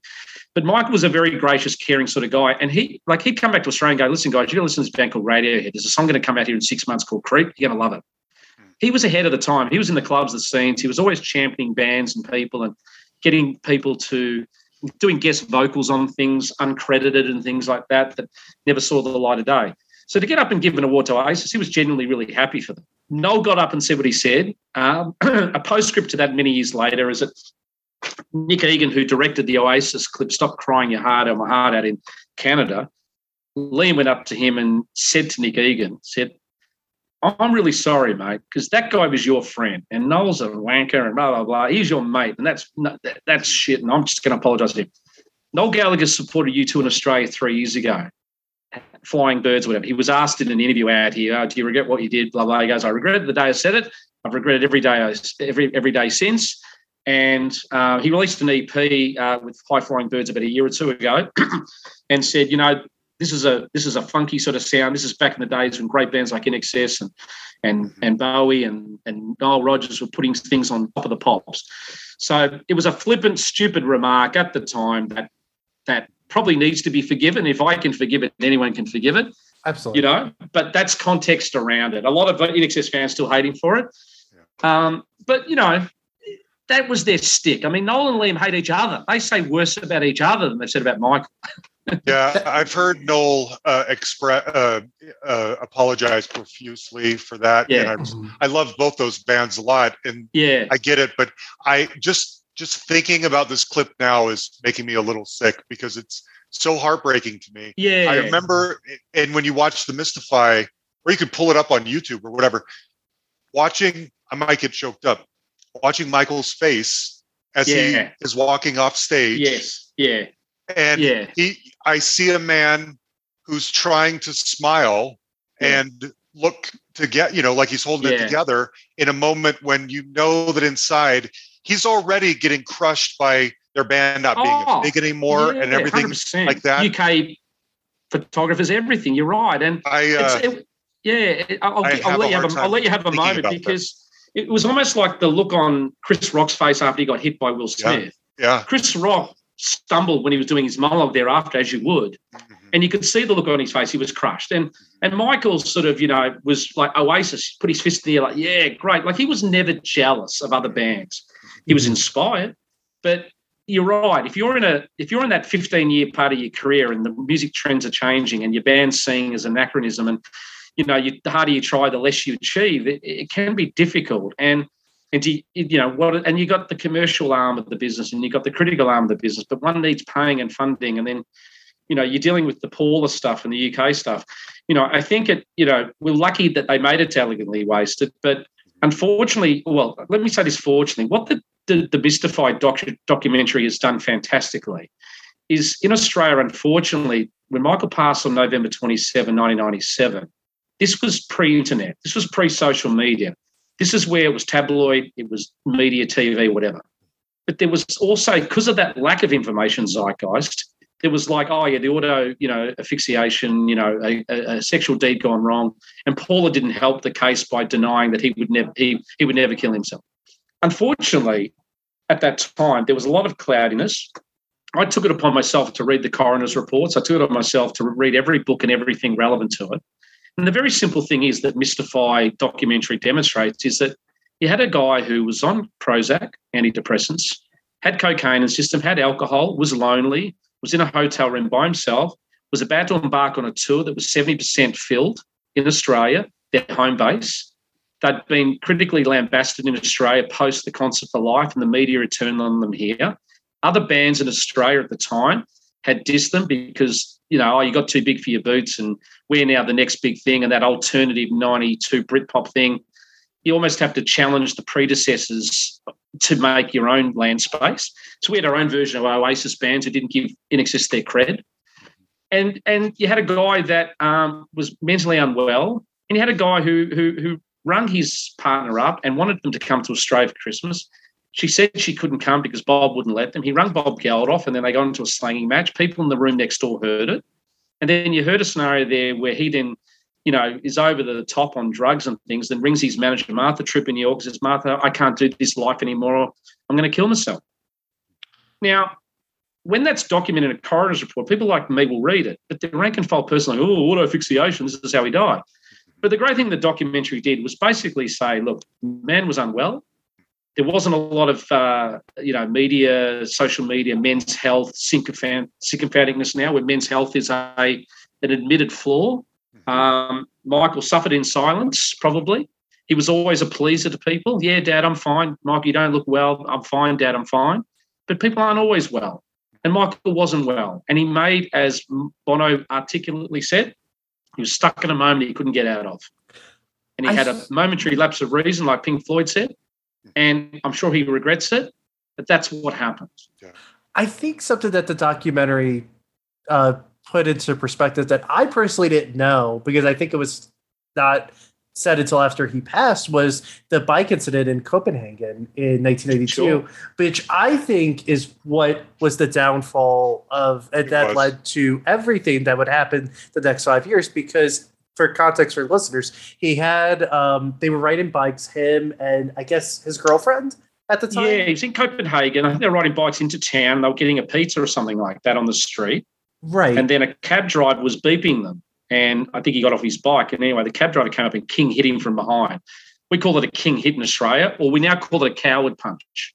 And he had Australia. We have a big campaign against him. But yeah, he fell down and hit his head on the cobblestone road. And he fractured his skull. Yeah, he was unconscious. He was in hospital. And the thing is sense of taste and smell. Correct, John. Correct. Correct, because he didn't go to a doctor. He refused to go to the doctor. Well, he went in. He got checked out too early. Yeah, and I don't think that they ran as many tests in those days or things as he could have. But he had, severe brain damage, and there maybe could have drugs or medical supplies or support he got that may have taken the pressure off the brain. But he had a brain bleed and a few different things. Now, I just think he checked out too early. I think through his own decision making, not to tour or anything, but he just didn't have the medical imprimatur imposed on him, nor did he impose the imprimatur on himself. it was very sad. And then even when he went to doctors like in like France and across the world, it was almost like too little too late. Like it was because it didn't get treated quick enough that it already kind of caused him to lose like the sense of smell. I think that the band's the collective thing on the band was he just had a shorter fuse, and then that blew up in some of the recording scenarios and things like that. I mean, they really recorded 2 more albums after that over 5 years. So, and he lived his own jet set lifestyle. So the band didn't see him that much thereafter. But that's ultimately what happened. He had a shorter fuse, shorter tolerance levels, and in hindsight, sometimes we're great at retrospective diagnoses. Mark Opitz, room with him in Capri when they were when they were making Full Moon, and he would get into slanging matches late at night, with people on the phone and band members, and I think he pulled a knife on Gary in the recording studio over an argument, and it was, I'm not saying the recording material suffered, because look at Fleetwood Mac, they had some issues too, and rumours came out. But it was sad that medicals thing was, I think, a genesis of him going on to depressants and things like that, because he's such a happy guy, generally. That's what's so sad, because even like in the footage of Mystify, it's just like you see this happy-go-lucky guy. He seems like the life of the party, like backstage and on stage, and then he sends that footage, if you can remember, where he's up in the hills with his sister Tina, and they're going to the flower fields. I can't remember if it was poppies or roses or one of these French flowers. That's up in these hills in the lower sort of area of southern France and things. And him not smelling or drinking wine and taste buds and women and all sorts of things. He was a sensuous guy. It's like sort of taking away the hands from Leonardo da Vinci to paint. Michael needed his taste and smell and senses. He was a very sort of vitriol type guy, full of passion and earnestness, and those senses, I think, affected his day to day. That then ultimately affected his state of mind. Yeah. So you imagine 100%. A guy with a lust for life as great as someone like Michael Hutchinson. Yeah. And a lust for women, or a love of women, of fine foods, of travel, all of that being impeded somehow. For a guy like him, that must have taken, percentages off of his quality of life. Yeah, that's right. And look, I guess from the band dynamic point of view, something that I think is really to put on the record, that Andrew, we did a 4-hour interview with Andrew. He was in Sydney and we've got a bit of a relationship with his wife, Marlena, and we were able to bypass all the managers to sort of talk to him and said, Marlene, about time we get Andrew on. She goes, I'll get him on Saturday. I'm in Sydney. She has her checkups. She's a recovering breast cancer survivor. So Andrew was just in the hotel and he didn't really need to go for the chemo, or sorry, not the chemo, just the checkups and things. So Andrew had 3-4 hours to kill. So we were able to get Andrew in the hotel room back in about September, October for about, it's going to be 2 hours. We went into 4. We were doing the welcome to wherever you are. So it was a passion piece for him. We had Mark Opitz on as well, and it was great. But, through a little bit of trust and time, the single biggest thing that he shared that probably, bands don't share always about posthumous bandmates, and that was, he said, look, I remember being on the tour of Rally Waste, and there was good times, and we were playing well, and we were back together. And Michael just looked over at us as a band and said, I like being with you guys. I feel safe. And that sort of, I think probably didn't dawn on Andrew. Whatever, blah, blah, blah, Aussie bravado. But I think later on, things like those memories resonate with Andrew because, unfortunately, and I know this might not be popular assertion, but Paula would ring the Paps. Hey, we're inside this motel having lunch today. Well, how did the Paps turn up and find out what place you're having lunch at? All right, they'll tell you, but she would often alert the Paps to where they were. She liked the drama a bit, And look, he wasn't good for her ultimately. She was a teetotaler and ended up being a drogo, So, they weren't good for each other. But Michael being away from that and being on tour with the band and with his mates and with his family, who knew him pretty well and were protective and the band of brothers, so to speak, I think that's a memory that Andrew cherishes a bit, especially that last tour. I just think that it's just such a sad state of affairs. Like this last 5 years or so of his life, is plagued by depression and anger and just sadness. And it's just sad to see that with someone who's so lively and one thing, energetic. I don't know. One thing that we've tried to do to the podcast, and sometimes, committing one podcast idea and trying to come up with new, fresh and different ways of keeping a listener audience invigorated, because I spoke to a friend the other day and I said, I'm doing the INXS podcast. She says, how many episodes? She's done 20, 30. So we're up to 108. She goes, how can you, and even the band have said, how can you talk about us for 108? I said, well, listen, we're delving deep under some minutiae here, but we can turn something into something. But one thing we tried to do overall is to have it as a bit of a cathartic experience. We've got an episode this week, which is it's a 3-week episode based on nominate your top primal Michael moments. It could be in video, it could be in interview, it could be in on stage, it could be in print, it could be lyrically, whatever. It could be a moment at a concert you saw. So we had a flood of nominations, okay? Earlier this week, I let the girls get on and do their girly thing where they're all talking about those nominations, and next week we do our top 10. So we're trying to sort of, do something up that pumps up the tyres of Michael and goes back to things. The other thing we've found, weirdly enough, it's been quite cathartic, where we're trying to sort of celebrate and go, look, he's dead and he took his life, and as dramatically as bad as it is, let's use this podcast as a vehicle to celebrate what was great. And this guy, over 37 years in his life, had the life that I'm jealous of. I'm 51, and I'm eternally jealous. I can see John smiling there. Okay, his wife's not listening, but I think John's slightly jealous. I think there were women wanted to be with him and men wanted to be him. Right. So we're taking the approach that, albeit his life was short, we just lost a famous cricketer in Australia called Shane Warne. He was our Tiger Woods of cricket. And he's from my city here, and he was the guy who was one of the icons of cricket. Had a heart attack at 51 and died. A bit like Michael, showboat, and Michael and him loved each other at concerts, and Shane would go backstage as a youngster. Michael brought him on stage, whatever. Shane Warne was one of the biggest celebrities in Australia. You would have seen his reports in the news in America that he died, but he was in Tiger Woods' Federer company. But Shane lived a similar cavalier lifestyle. We all wanted to be Shane Warne, and he was engaged to Liz Hurley for 5 years. This Aussie cricketer from the suburbs, befriended Liz Hurley. Michael had a great life. It's sad what happened. We take it on our challenge now to celebrate his life, and we hope if his daughter ever chooses to be interviewed by anyone, that we're a safe place that she might want to come on and talk to, that we can share memories of her dad, because she's very loyal to him, even though she doesn't know him or knew him, really. When the Mystified documentary was coming up, Richard had a problem with the access to the songs. Chris Murphy, love or hate him, protective of the catalogue. Chris, would sell his grandmother for $1, God love him. That's what a manager does. As a famous Don Henley said about Irving Azoff, whatever, he might be Satan, but he's our Satan. Okay? Chris Murphy's the same. Now, it got to the problem with the release where they had hardly any INXS songs to go into the Mystify show. They had some of Michael's solo stuff. There were a couple of songs they were granted.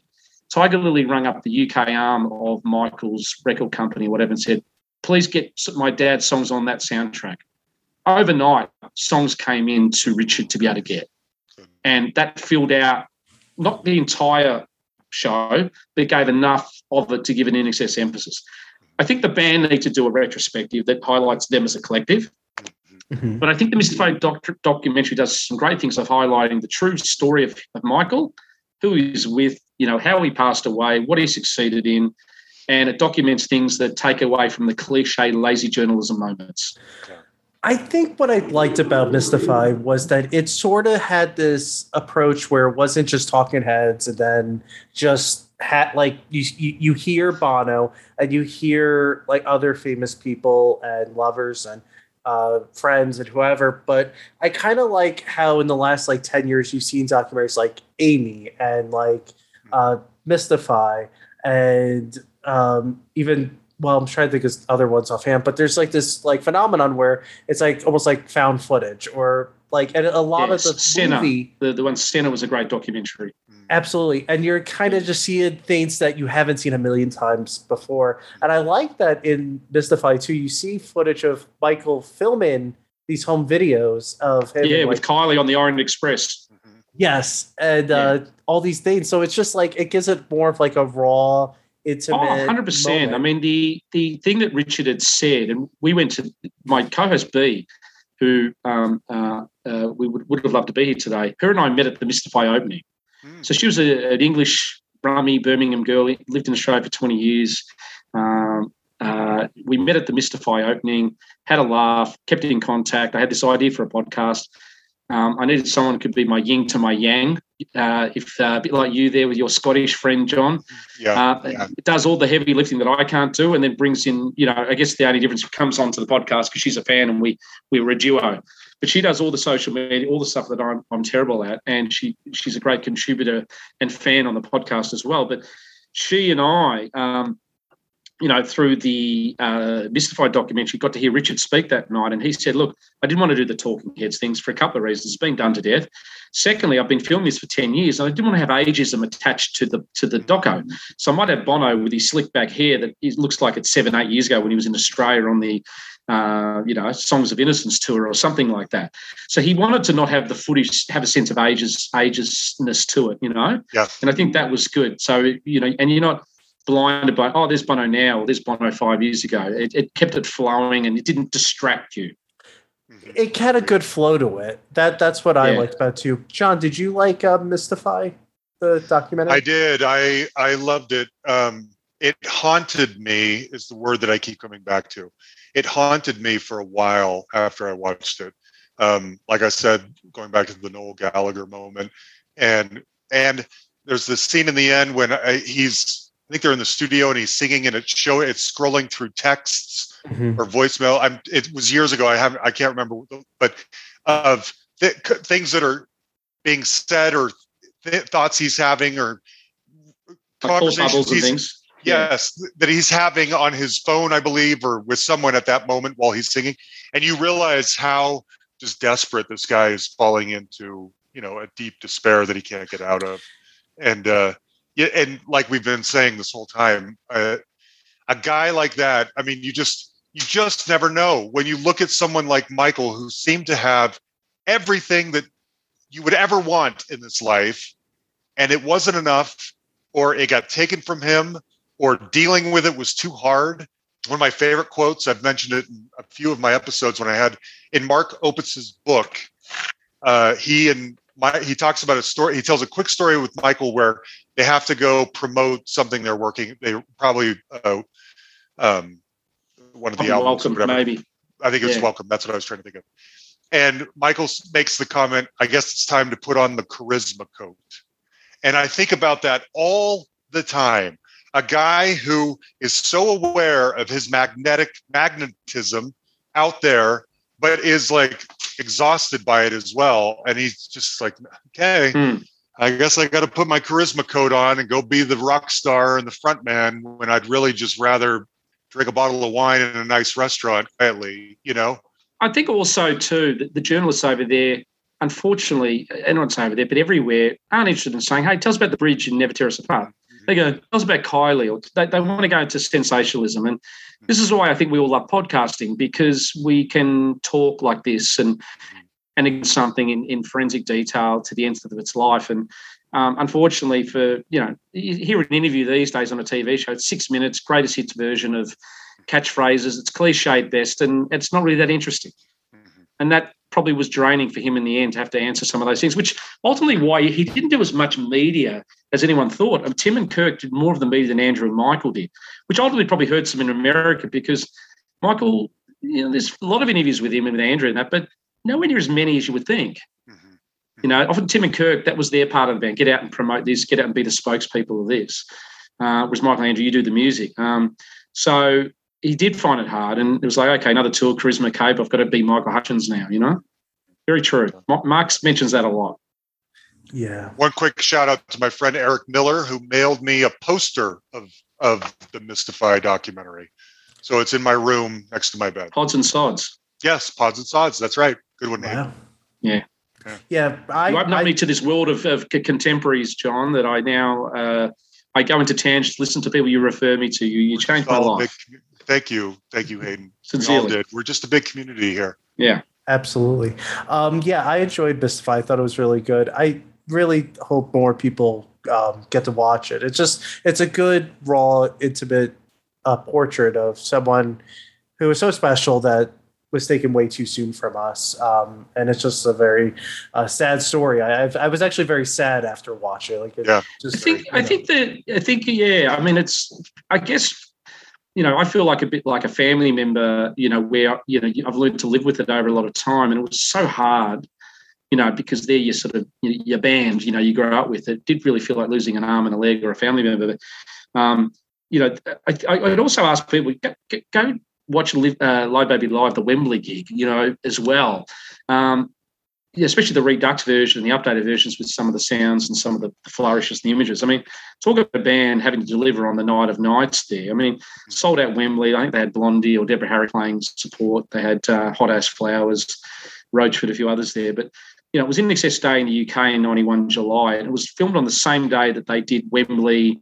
Sorry, the same day that Wembley did the Live Aid gig 6 years earlier.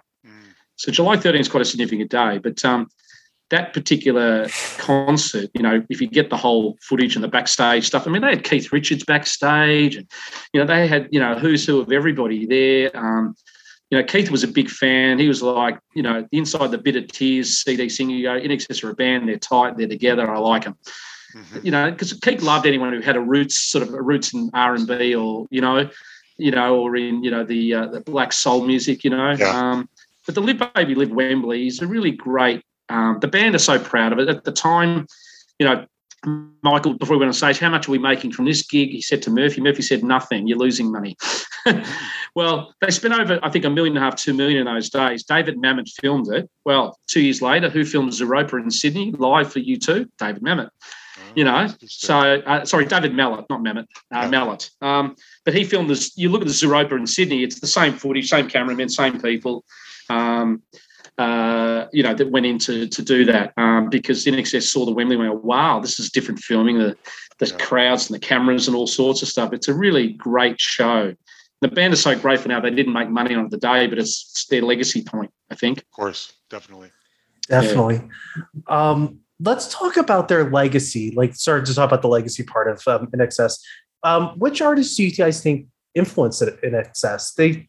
It's an interesting question to ask this because I feel like they're one of those bands, they're so unique sometimes that it's kind of hard to pinpoint, say, this artist influenced here, but were there any that you guys thought of? I'll go for you first, John. I'd like to hear from the States, from your point of view. Yeah, I mean, I stand by what I was saying earlier, which would be the Stones and funk music. Part of the questionnaire or the document you shared with us, Nick, included in that question is notable collaborations. And I don't feel like there were many, but two of the big ones that I could think of also, I think, play into who their influences were. One was Ray Charles, which is one of the things they are most proud about. Andrew talked about that a lot when he was with me, and I know he did with you, Hayden, as well. They are so proud of having, and Michael especially, of being able to sing with Ray Charles. And the other was Nile Rodgers. I mean, he only really produced that one, Original Sin, but they had to have seen each other as contemporaries, considering Nile's background with Chic and putting his, trademark guitar over funk and dance music. He had to feel some camaraderie with a band like INXS, who were aspiring to do that exact thing, but we're white guys from Australia. Yeah, and there's a great footage of Daryl Hall in the studio with Niall and the band, and the band are so young, and Hall and Oates circa 1983, John. I mean, they were the biggest thing on the planet before Michael Jackson came along. To get Daryl Hall on backup vocals, you're like, what? Yeah, I know. It was amazing. But was your question also leaning towards who have they influenced as well, Nick? Was that what you were alluding to as well? Mm-hmm. Yeah. Yeah. So one of the things I used to do, there was I'll call them the wilderness years. I would often go into, Google things and try and find out, who were covering their songs. Or if a song, and there was a bit of a push in the early 2000s where some UK bands, sampling Just Keep Walking became a top 10 hit. It's an Italian dance act. So they had a remix version in America. In England, they'd call them INXS versus Party One. So it was where you took a whole band song and totally remixed the hell out of it. So you had to give credits to the band and the remixer. So they had a top 10, 15 hit with that. Then they had a song called Precious Heart remixed by Tall Paul in the UK for Never Tear Us Apart. That's fantastic. In Australia, a band called the Road Traders did a song called One of My Kind, which is a remix of Need You Tonight. But then, you suddenly saw bands like, the Killers come in, and then the Bravery played Don't Change at concerts. And then the Killers said, I love INXS. Without them, I wouldn't have got through this. And they loved Icehouse and things. And, there was this sort of, I think, a reappreciation for them. And then, look, then we saw Tom Jones. Tom Jones did it with Natalie Imbruglia, a cover of Never Tear Us Apart. And then you saw American Idol take certain songs. And then in Australia, about 5-6 years ago, Bruce Springsteen came out and did an Australian song in each state. Now, you might know the Just Like Firewood from the Saints, which he put on one of his albums as a single.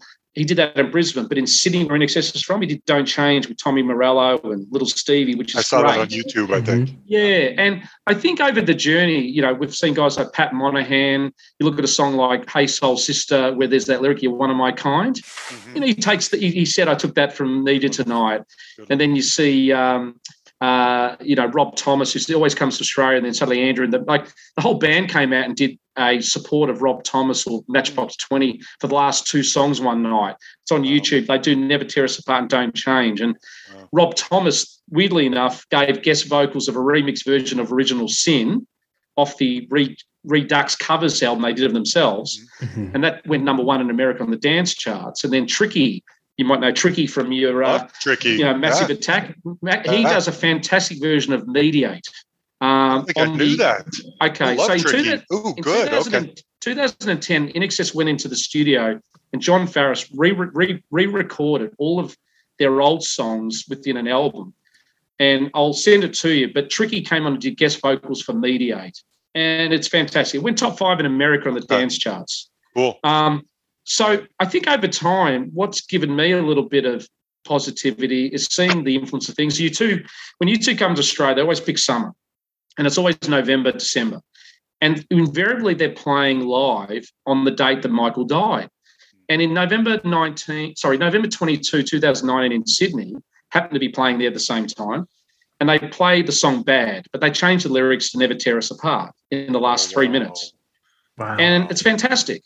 So I guess over time there's been this, I think, gradual respect and gradual bands come in and acknowledge things. Adele nearly put Never Tear Us Apart on her 30 album.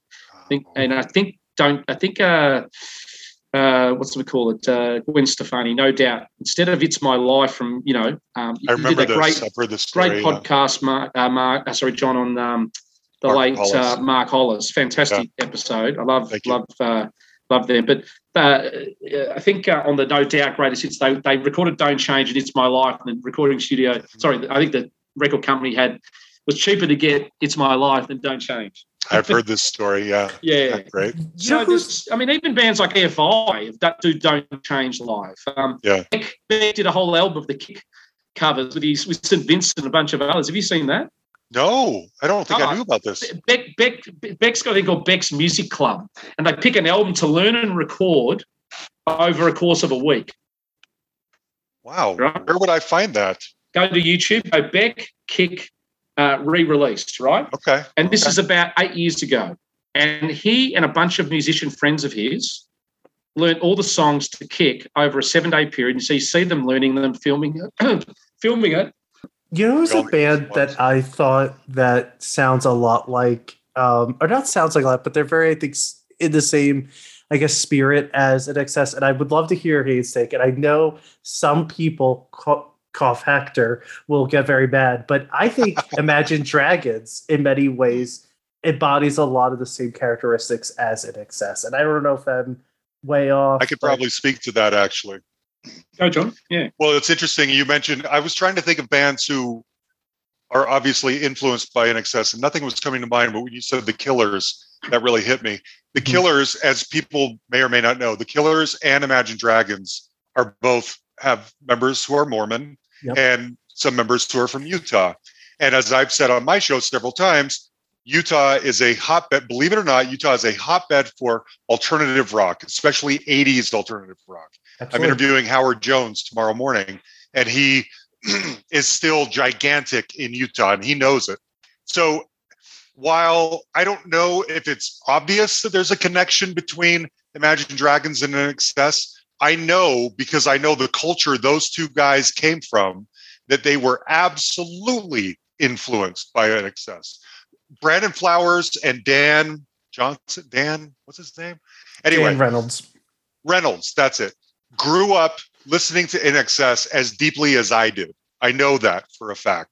So yes, that's a good call, Nick. I just think their melodies, the way that they structure the songs, and like I feel like INXS in many ways, like their big hits at least, they were like anthems, right? And I feel like I can see that. In many ways, like the Killers especially and Imagine Dragons, they build a lot of their songs on these like choruses that you could easily translate into. And the mixing of rock music with some danciness, with some backbeat to it. Yeah, I can see that. Some of the great songs escalate from Michael's quite good in certain songs of having a soft, almost lower register lyric and vocal. And by the end of it, it was the same lyric, but sung at a higher register.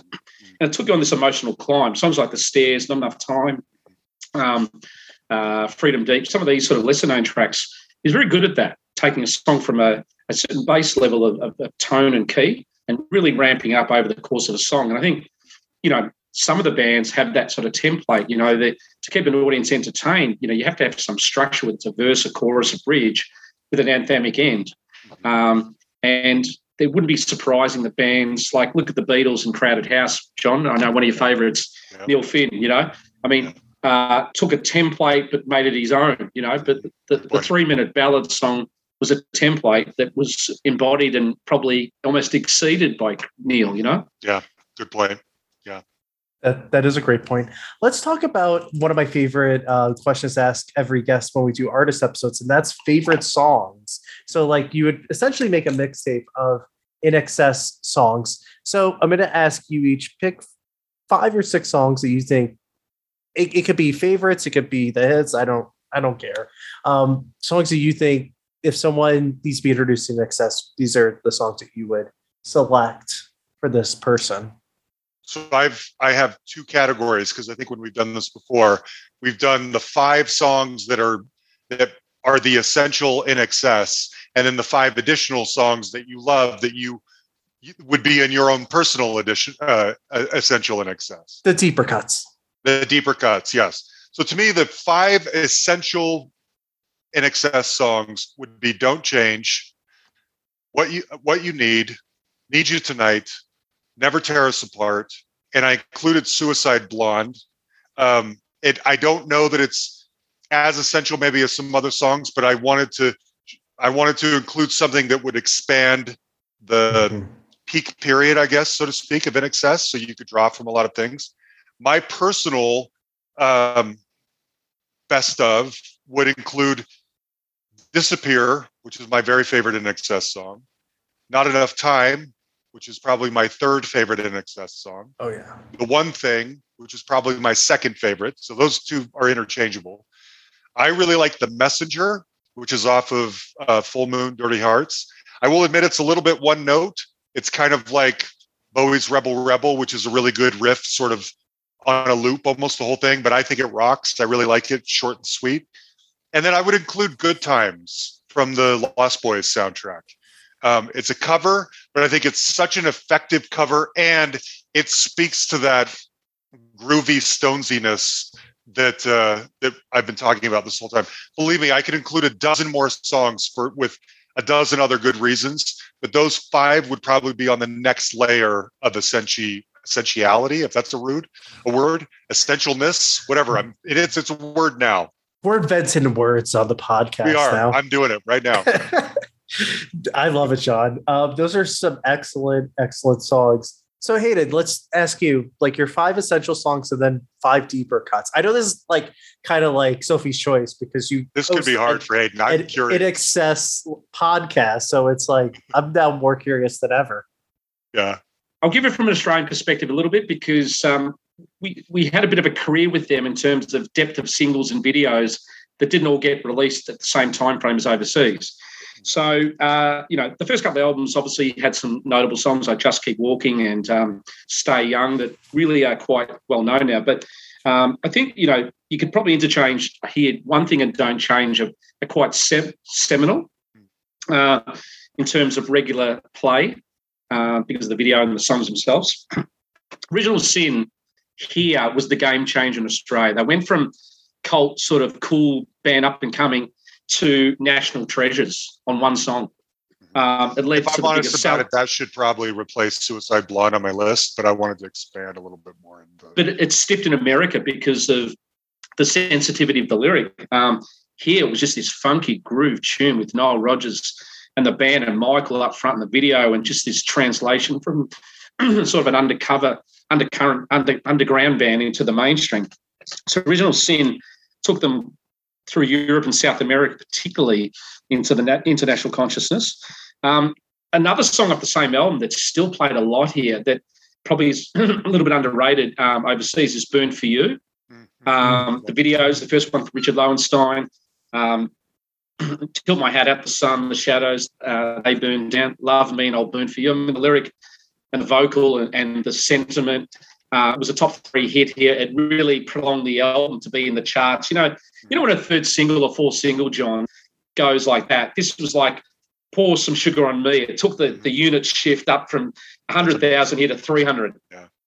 It created depth in the album to have a 2-year stay in our charts. Obviously, What You Need, again, was just this change, this real funk sound. Big here, big overseas, etc. there. In Australia, Never Tear Us Apart is everywhere. And New Sensation probably is more popular here than Need You Tonight. Really? Interesting. Yeah, I mean, Need You is popular, but we would probably hear New Sensation a little more on the radio than Need You Tonight. Sometimes programmers don't play it always because it's got Mediate and they can't, do I play both? So, but Need You Tonight is still popular and still gets sampled all the time, and Dua Lipa sampled and things. But probably New Sensations and Devil Inside, I mean, I probably can't limit it. It's hard for these zeitgeist songs because they are really played every hour on Australian radio. I have one confession to make. I have never liked Devil Inside. I don't know why. There's something off-putting about that guitar lick to me. I mean, if it comes on the radio, I'll probably change the channel. I love them, but I have never warmed to that song. Is it the forbidden lyric, John? I've wondered the exact same thing, Hayden. It's interesting you say that. I wonder if it's something about, my Mormon religious upbringing that makes it sort of seem a little too scary or off-putting. Something about it rubs me the wrong way. I've never liked that song. Okay. It's not a tempting song. No. Yeah. All right. Probably 5 deep cuts, deep tracks, songs that probably aren't sort of readily played. I mean, I'll echo sort of John on Not Enough Time. It was a hit in America. We're putting a campaign in Australia together to make it a hit. We've got a bit of a goal to try get Not Enough Time to be a hit in Australia because we think it's this hit in America that no one in Australia knows. So we're working on something to try celebrate INXS's 30th anniversary of Welcome this year. So I'll keep you posted on that. Yeah. But probably the Stairs is a song that just sort of hit me 10, 15 years after I first heard it. And it's the middle lyrics where, the nature of your tragedy has changed around your neck. Do you lead or are you led, or are you sure you don't care? The lyric itself really is a really, it probably should have been the first single off X because it was a more serious song. It was more of a musical statement. I don't know if that would have flown over here. It probably wouldn't have, but it was a song with a message, and the video is great. And but it was never a single. It was only a single in Holland on the Live Baby Live Dutch release. Freedom Deep I love. I think it's INXS's best sort of U2 moment. Mm-hmm. It has a similar percussion sound to I Will Follow, but it has a real Peter Gabriel world music sound with a vocal climb and a lyrical climb. Everything off Elegantly Wasted. The film clip's fantastic. Shot in LA. The lyrics great. Michael's happy. The happiest we see Michael in the last moments of his recording life. There's a song called Deepest Red, which was a B-side, deep cut from the X album. It was a B-side for Heaven Sent, which was the first single in Australia and in England. It's a John Michael composition. It's their best B-side they have. We all know bands and fans have favourite B-sides. And there's a song off Elegantly Wasted called We're Thrown Together that combines a little bit of the sitar music, and it's a real climber. I think it has it really shows a desperate man, but a climb and trying to be in a relationship, and we're thrown together, and it feels like a portents of his life, you know? Beautiful song. I agree. That is a beautiful song. The one thing with INXS is that they weren't all killer and no filler. Sorry, I should say it the other way around. They weren't just killer and filler. Sometimes I look at some of the Aerosmith, who rate Aerosmith in their recovery, but they needed Desmond Child and other songwriters to help them, and they'd have 4 or 5 pretty good, strong songs off Pump or off their albums, but there's a lot of filler on them. I felt INXS, they never knew what song would be a single, so they gave each song its craft and time and energy, and they didn't sort of, pardon the pun, throw songs together just willy-nilly. They wanted to make albums, and they wanted every song to matter, and they often picked from 15, 20, 30 songs to net it down, and each album was important. And I think some of the fans we've tried to encourage, go back and listen to the non-hits. We've created a Spotify playlist, John and Nick, that we've done with every album we actually review. We say, okay, we're adding 3 songs that we agree on that weren't singles, we're putting onto a Spotify playlist. And this is this new INXS album that you can listen to that aren't the hits, that we think are valuable songs, etc. There's the best song they have that was a 6/7 single in Australia, or a video single. That's their best, deepest cut, and it's just, it's a song off the Swing album called Love Is, and then the main sort of lyrics called What I Say. And it sounds nothing like INXS. It's called Love Is, and it's called What I Say, and it's fantastic. Play it 3 times. I love the way he sings What I Say. What I say now. And it's got this real keyboardy 84 loop, but it's beautiful, and it's anthemic, and it's probably our favourite deep track. You guys picked some really excellent songs. I'm just going to add 3 that I don't think were mentioned, because you guys had every other song that I had. This Time, I always love that Good song. one, yeah. Listen Like Thieves is also one that I crank it up every time it's on, because I think that's such an underrated song. And then the other one was By My Side from X. I think that's a really great song as well. It's a big hit in Europe, big hit in Australia. They didn't release a single in America, which was strange. Like you said something very earlier, John, that was smart. He said, I think Bitter Tears, they'd run out of gas. And they'd had 6 top 10 hits in a row between Kick and X. And then the third single off X was Bitter Tears. Hit 46. And it was like the beginning of the end off X. Yeah. Just Even Disappear, I think, was the second single off X. And it underperformed. Oh, number 8 wasn't Did it hit number 8? Okay, hit 8. Yeah, Suicide Blonde hit 9, and Disappeared hit 8, because I know John was very proud of that, beating Suicide Blonde by a spot. I mean, I thought the By My Side one was a great film clip. The Sydney Opera House with the orchestra and Michael in this beautiful purple suit and the band all dressed up. It would have been a hit if it had been given some airplay in Europe. But in America, it may have given that album a lift, but. Again, I think these are these record company decisions that bands that you've interviewed, John, and different people you've interviewed for years have said, if I just had a bit more support from the record label, and a song is a collaborative effort, isn't it? A hit. Yeah, for sure. Absolutely. You guys had some really great songs, and I'm going to try and make a Spotify playlist of all these songs.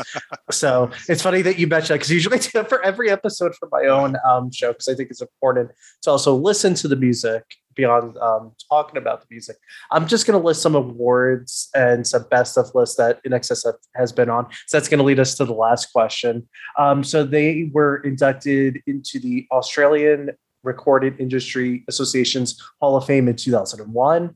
They were nominated for 3 Grammy Awards. They won 5 MTV Video Music Awards, all of which were for Need You Tonight. They won for Video of the Year, Viewer's Choice, Group Video, Breakthrough Video, Edit, and they swept that year that they won for that video. The Brit Awards, they won for Best International Group and Best International Male Performer in 1991. And Rolling Stone, my love-hate relationship with that publication, when they updated their 500 greatest songs list last year, Never Tear Us Apart made its first entry. And what number do you guys think it was at, out of curiosity? 372, maybe? Or something? Way higher. A lot higher. 493. Oh no, higher like in the ranking in terms of was it the high 200s? I think. Yeah, it's 282. 282. And you had pretty twos in it. Yeah, and that's an example where a song reevaluated years later, because it culturally still relevant, gets a second wind. Absolutely. Exactly. And these days, I mean, you probably remember Moby coming out in year 2000 with Play, and he copped a lot of backlash because he had all these great songs, but he put them all in ads. Mm-hmm. But I have no issue anymore with bands licensing material to anything. Bands have been shafted by record labels, by streaming services. The band can sell out by putting something on a streaming service or put it through an ad or a movie. I'm into it because these guys have been shafted. Whatever it takes. I feel like whatever it takes. Whatever gets their music to people, I really don't care. Correct. That's how I look at it. And like you guys said before, if so-and-so is fine with it, how can I be mad about it? Yeah, That's I think with INXS, they don't want their music attached to things they don't believe in. There's certain taste, certain things. Yeah. But if it's licensed to something there, they generally have decisions by committees and go, yeah, we'll let it for that. And there's plenty of things I don't let them have it for. But, they got inducted the first year of eligibility in 2001 in Australia. And there was normally a 20-year gestation period between your first recording, I think it was, and then your eligibility. So I think they just nipped it in the bud.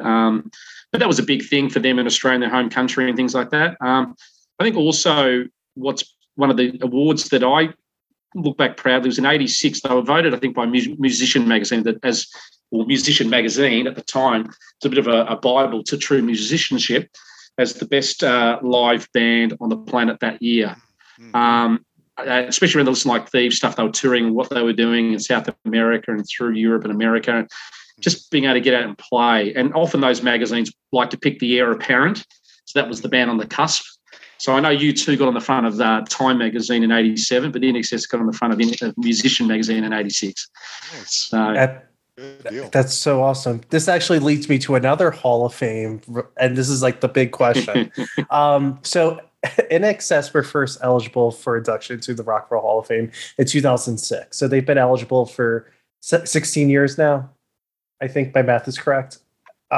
So why do you first of all, I'm just going to ask, they should be in the Hall of Fame, right? I think so, but I almost feel like that honor has to be prefaced with a realization of their inherent awesomeness first. I think that, I mean, we've established they don't even get the credit they deserve in the first place, let alone Rock Hall discussions. Well, if it's the end point of a rejuvenation for the catalogue and appreciation, whether it's through a documentary, a movie soundtrack, a song that reappears in something like Kate Bush or whatever, let's look at Kate Bush.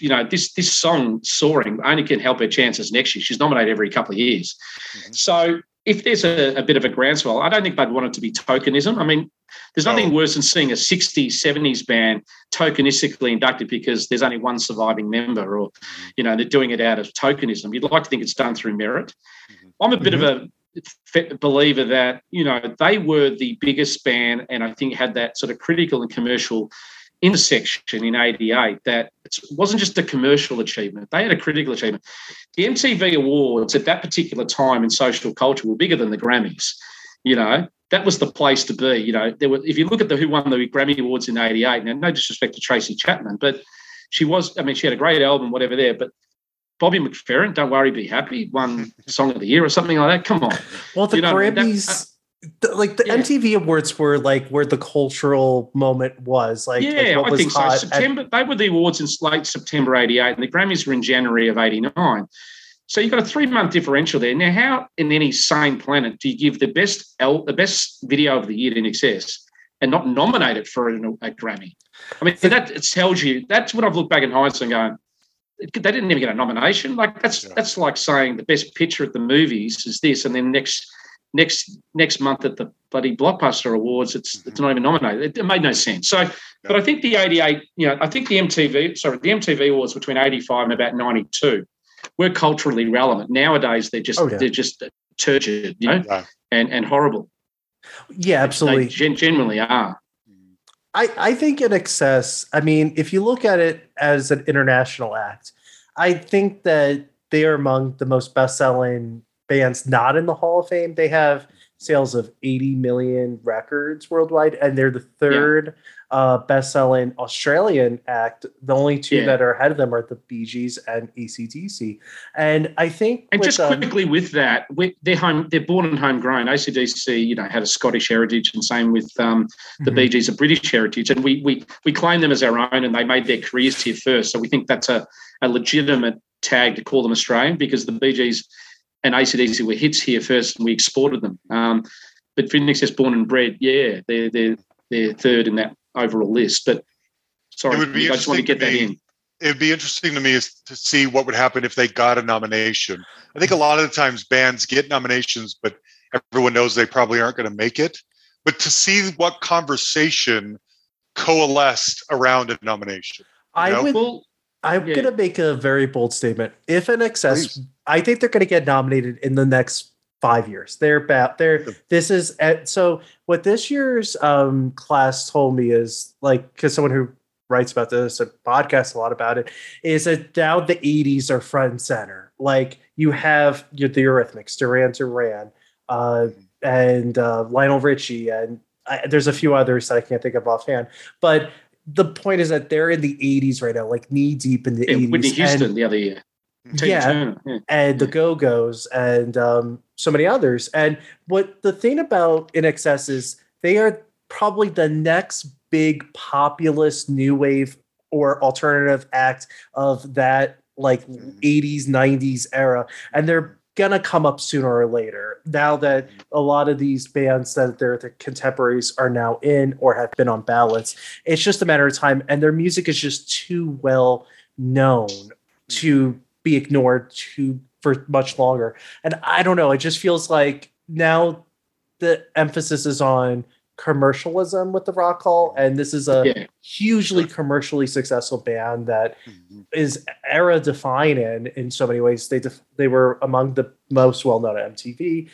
Their songs still get played everywhere. Like, you could hear 10 of their songs on radio or advertisements or movies, and they still feel timeless. So I don't know. I just feel like I think if they get nominated, I don't think they're going to be one of these bands that have to get nominated 7 times to be recognised. I think like Duran Duran, they've been nominated once and they're getting in. I think they'll look at it as an oversight. And I think once they're nominated, I think they should get a passage in, because I go, geez, this one slipped through the cracks. Let's not string this out any longer. Well, I was going to say, I could see something happening to them similar to like a Pat Benatar. Pat Benatar gets nominated, and everyone's like, oh, of course, Pat Benatar. And then she doesn't get in, and everyone's up in arms. And so the next time she's nominated, we got to get this right this time. Of course, Pat. And I could see something like that happening to INXS. I think. Yeah, I think that she's had the issue with Neil Girardo, who writes the songs, hasn't she? And she's had that. Should he get in? They're a duo, but she was front and center, the artist. So, but you're probably right. I mean, I just don't think they'll need a Shaka Khan, Rufus sort of, or a Chic sort of waiting list. Hope not. We'll all be going under the grave by then. True. I would make a bold statement on them too, is they would be number one on the fan vote. They have such a strong I think you're right. fan base, and a very fanatical fan base. They like a Duran Duran, that they would, if they're not number one, they're number 2 or 3. Like, they're like right there. And I think and they appeal to the classic rock audience side, the new wave side, the straight rock and roll side. And that's, I think, also why I think they would do well and they would get in on their first nominations, because they're all encompassing. Like, their sound is the blues, and then new wave, and then rock, and then soul, and it's all encompassing, like you said before, Hayden. And I just think that they're gonna look at the bands who defined MTV. Now that John Sykes is in charge, and he was like the head of MTV, and this was a band that helped make them a legendary channel, and the hits still resonate. Yeah, but they're not like the flash in the pan. Like, no, I mean, I'm not going to name bands because I don't want to. No. But I think one thing that we look back and we look at it forensically and go, they were truly an international band as well. And I think if there is a knock on the Rock Hall of Fame, it is American-centric. Oh, yeah. And it takes a lot of the other bands and artists from overseas a very difficult way to get a look in. I mean, John, you spent some time in the early 90s in the UK, and you would know what, a guy like Paul Weller is to the UK, how significant the Jam are and different things like that, and Madness and some of that early 80s stuff there and just intrinsic stuff there. There's certain iconic bands. I mean, Crowded House, they're never going to get nominated, yet Neil Finn is one of the greatest songwriters on the planet, so much so that Fleetwood Mac got him.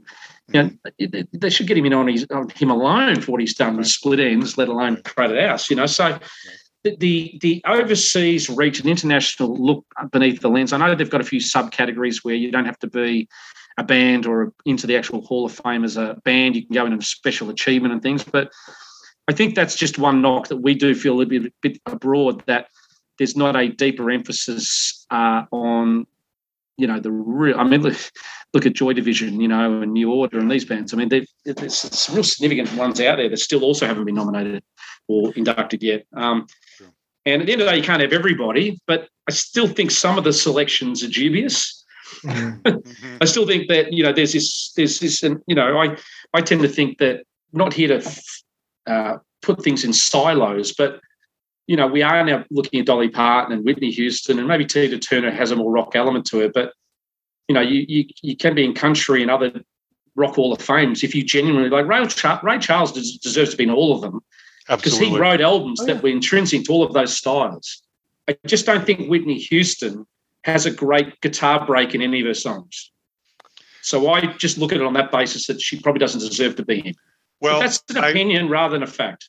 I understand what you mean.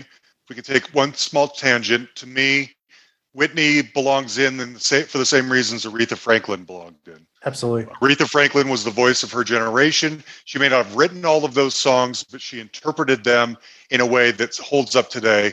Whitney, and I think about this a lot because to me, someone like Linda Ronstadt doesn't belong in the Rock and Roll Hall of Fame for similar reasons. She didn't write most of her music, but I have to go back. If Aretha Franklin's voice alone and her impact on culture is what made her worthy of the Rock Hall, then Whitney Houston, by that same measure, belongs in there. That's my feeling. That's how I've justified this same issue in my mind. Yeah, there's no right or wrong answer. That's the great thing about this.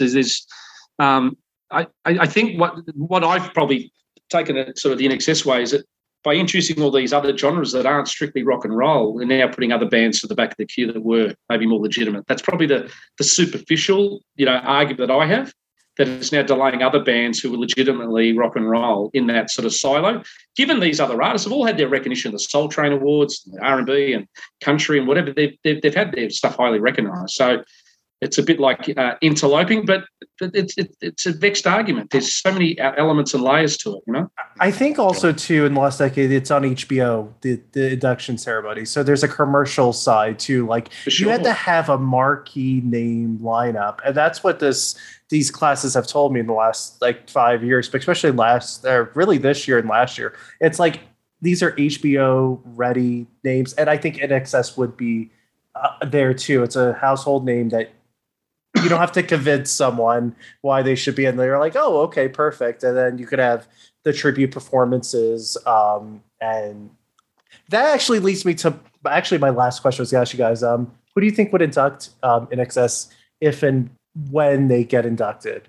Well, this is a topic we've had on our podcast because, as you know, over 108 episodes, you have to go off on a tangent to fill content. So we, on our Rock and Roll Hall of Fame episode or whatever there, we talked about the likely luminaries, and we came up with a few different names that may be there for various reasons, okay? And no particular order on these, okay? Rob Thomas, I think, has some involvement with the rock. No, just hear me out here, Nick. You're shaking your head. Don't be surprised. He's up to Chicago. He's up to Chicago. He inducted Chicago, did he? Mm-hmm. Yeah, here's the thing. He's a champion for the band in terms of, if you hear one of his songs, Give Me the Reason, he's taken an INXS riff, one of his last, solo albums. He's a bit of a champion of the cause. Pat Monahan from Train, who will probably try to look at their career and maybe a possible rock and roll nomination. Not saying they deserve it or not, but he might be somebody there who, again, who's sung Beautiful Girl on the Redux version, recut version. You've got Bono, who would love to attach himself to any big celebration that relates to Michael, and would love to be front and centre sort of with that in terms of those sort of possibilities. Mark Opitz was one from here we would love, but he's probably not as international to probably have the recognition there.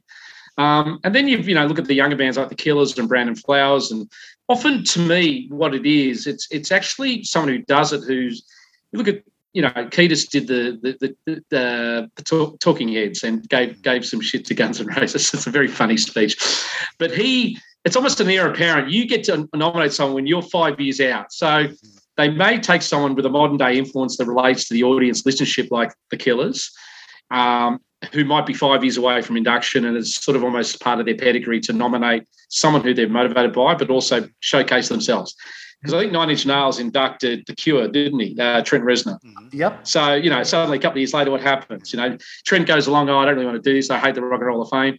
I've heard him interviewed later and goes, actually, it wasn't that bad. The experience was pretty good. It got me used to what it was all about. Oh, I'm happy to be in the Hall of Fame, So it's their way of sort of, I think, grooming you for your own nomination. So that could happen. I think, personally, I would love to see Bono, Simon Le Bon and Michael Stipe do it as three contemporaries of Michael. They all really like Michael. Simon Le Bon, in the Duran Duran days, came down to Australia and heard Original Sin on the radio and goes, who the hell's that?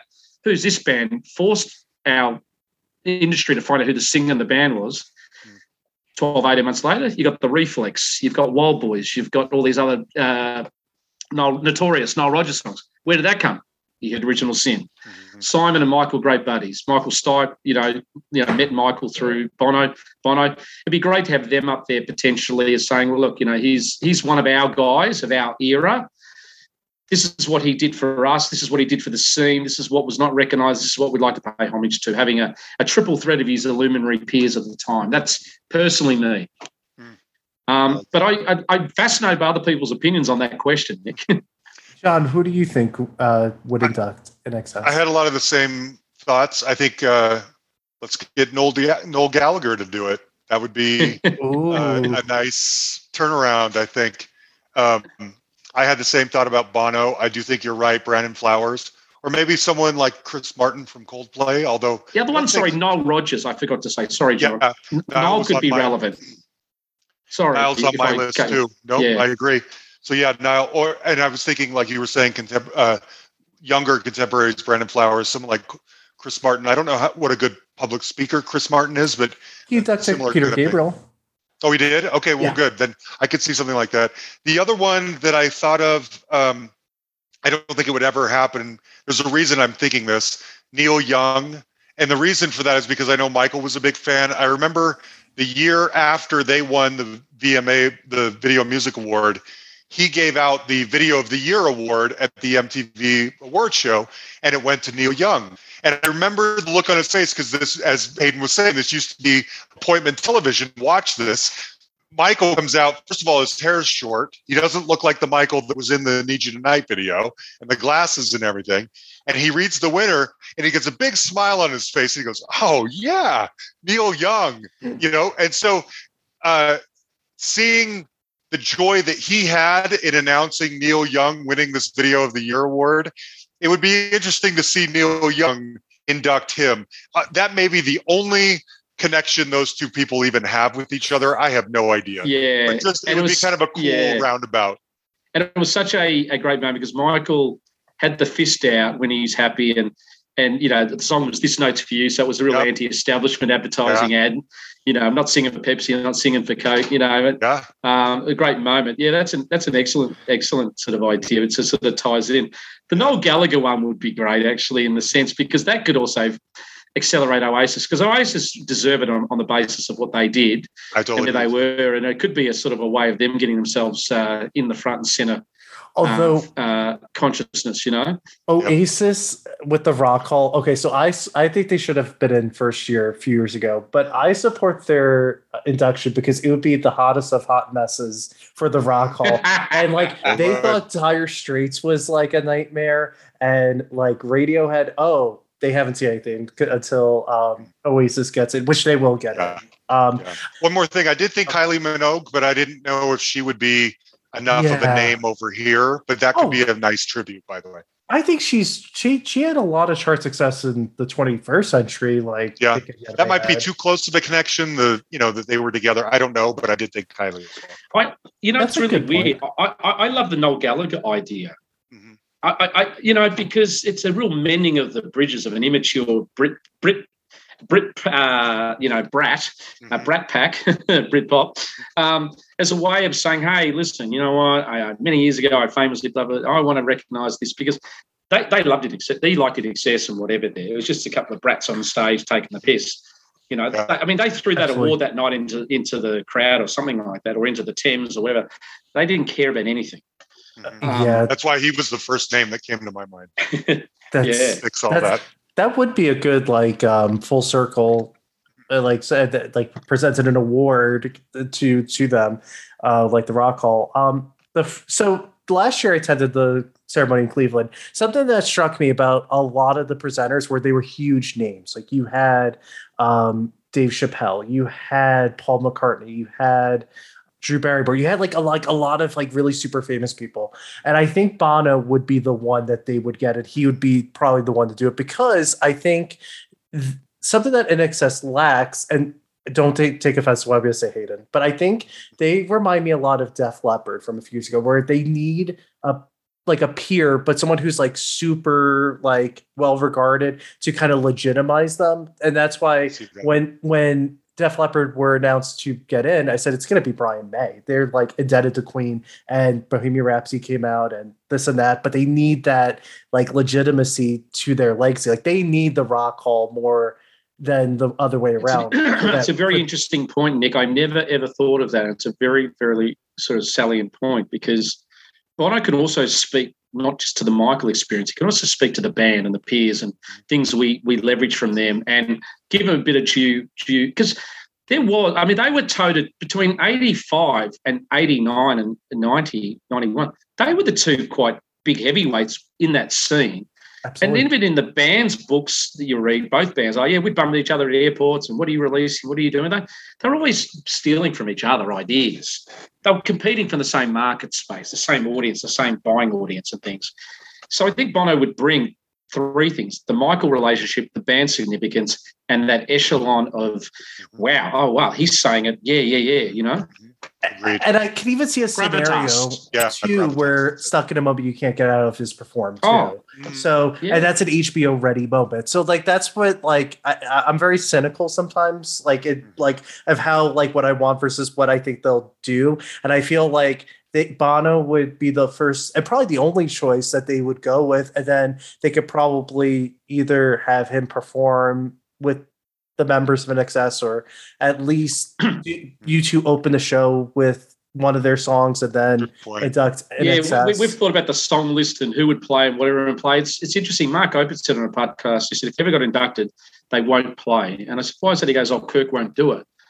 And, I know Kirk, who I've interviewed there, he got up at our grand final, one of our equivalents of the Super Bowl, the NRL rugby, and we've got a lady in Australia called Amy Shark, who's quite a well-known singer selling lots of units here. She's like an Alanis Morissette of the 2022s, bit folkier. But her material doesn't lend itself to stadiums, but she decided to do a cover of Never Tear Us Apart, and then Kirk pops out from behind, the screen and is playing the saxophone.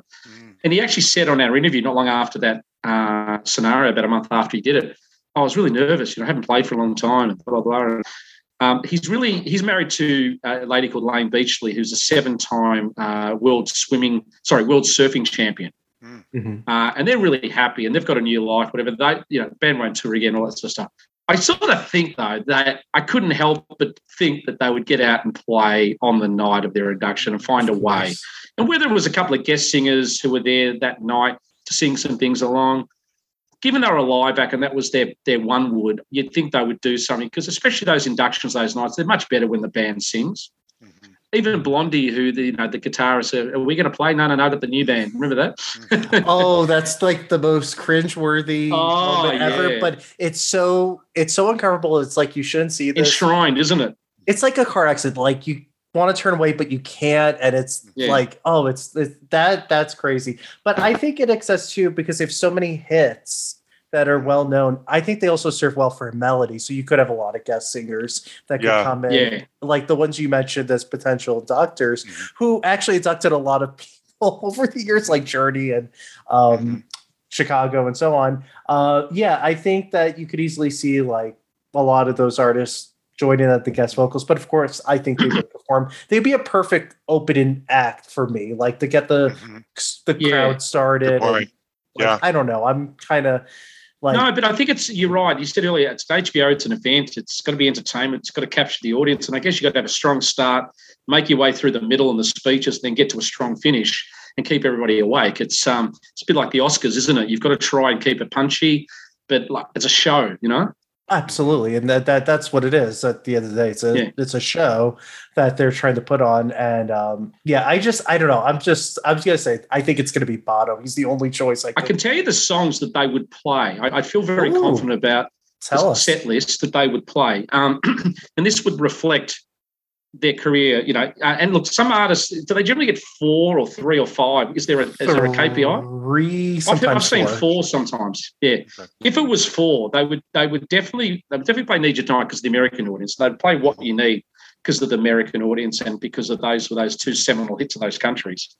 They would play Don't Change because I think it's just one of their most revered songs, and Everclear play a cover of it, AFI do it, Springsteen. It's the song of songs that, such a nostalgic lyric, and it's grown over time. They would Don't Change. They would Never Tear Us Apart because, again, that surge in popularity, and it's sung on every bloody American Idol and whatever show these days. And that's 4. You're going to keep going? No, I think I thought you were going to be like, and then I think they might also play Suicide Blonde. And then maybe, anyway. John, it's just a whole concert for. I know. I think what would be like incredible is you're cheating. They'd go to the deep cuts and it'd be incredible if they started with What You Need and then Need You Tonight and then and then just kind of continue it. They would do that. They would start with What You Need. They would probably go into Need You Tonight. They would then go into Never Tear Us Apart, and they'd bring it home with Don't Change like That's they would do exactly normally. What I would imagine. That would be the way they would do it. And again, I think they would it'd serve the night well. It'd give the audience a tagline. I mean, without digressing too much, it seems like a complicated event, booking tickets for families, the cost, the charges, all that sort of stuff. I don't think anyone would probably welcome that. But hopefully it happens sooner than later. Maybe that's a great meeting point for all of us if we can get a chance to meet each other live in person in Cleveland. That'd be pretty cool. Yeah, now they're in LA, New York, Cleveland every 3 years now. Are they moving around now? Are they between New York and that? I think they were in New York a couple of years ago, were they? Or so they used to be New York and Cleveland, and then now the ceremony this year is going to be in LA. So now they're going to do every 3 years. So they're going to go, I think, LA now, New York, Cleveland, and 3-year intervals. I don't know. They're definitely going to happen at some point. I'm just guessing the next 3 to 5 years. I hope so. That's great. Too if big. You just finally look at the contemporaries, the fact that Eurythmics have got in is sort of an odd one in terms of, I think, John, you would say this, that Eurythmics as a standalone band in America had Fleeting's not doing justice. They had a bit more than Fleeting, but they didn't have the depth of singles or album penetration. But I think they've had the Annie Lennox factor, the Dave Stewart production factor, the friends in the industry factor. And they deserve it, but I think there's these elements there. Yeah, agreed. Yeah. Plus, I just love the Eurythmics. I do too. I do feel like if you take Sweet Dreams out of that catalog, they're a very great singles pop act. Does that earn them a spot in the Hall of Fame? I don't know about that. I don't personally know. I think it's Sweet Dreams that kind of catapults them near the top because it's still so evergreen. And then I think it's what you and Hayden both have said many times. It's the relationships. It's the respect for Dave Stewart and Annie Lennox. And you're right. They both, as individuals, they probably deserve to get in there. So, and they got the most votes apparently. That kind of shocks me, but good for them. Yeah. I love them. I'm not angry about it. Oh no, I'm so happy for them. And they were genuinely happy. So it's just amazing. Okay, well, thank you so much, John and Hayden, for coming on the show. It was an absolute pleasure talking to both of you. And yeah, this was such a fun, engaging conversation. I hope people enjoy it, by the way. Can I give a little plug to our website? Well, absolutely. We're going to do. And you know what? I after Tuesday, I actually don't even know the website, but if you plug in INXS Access All Areas, it will take you to all the landing pages you need to find. We are a critical and complimentary and sycophantic and outrageous and funny and lucid and irreverent podcast. So even if you don't necessarily just like INXS, even if you're a passive music fan, what I love about John's podcast is that I can listen to a person I know nothing about, but they produced the keyboards on some 181 Yes, and when Rick Wayne wasn't there, and I'm entranced.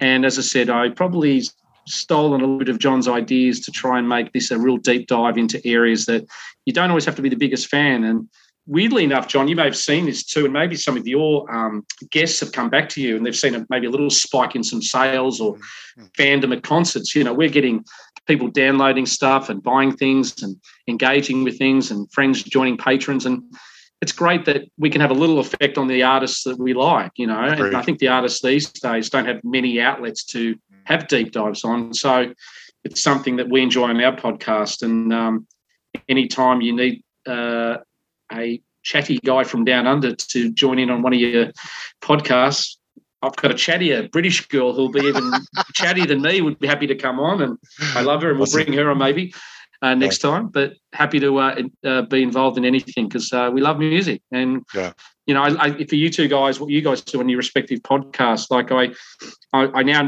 now have another deluge. How many episodes have you done in the last year? So this will be, I want to say 34, 35 we'll have for the year. Right.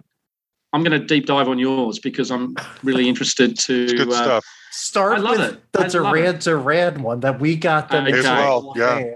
We always say to our friends, start with the latest ones first, work backwards. So start with me, man. Yeah, you start with the uber talented John Lamoureux. I mean, come on. Right.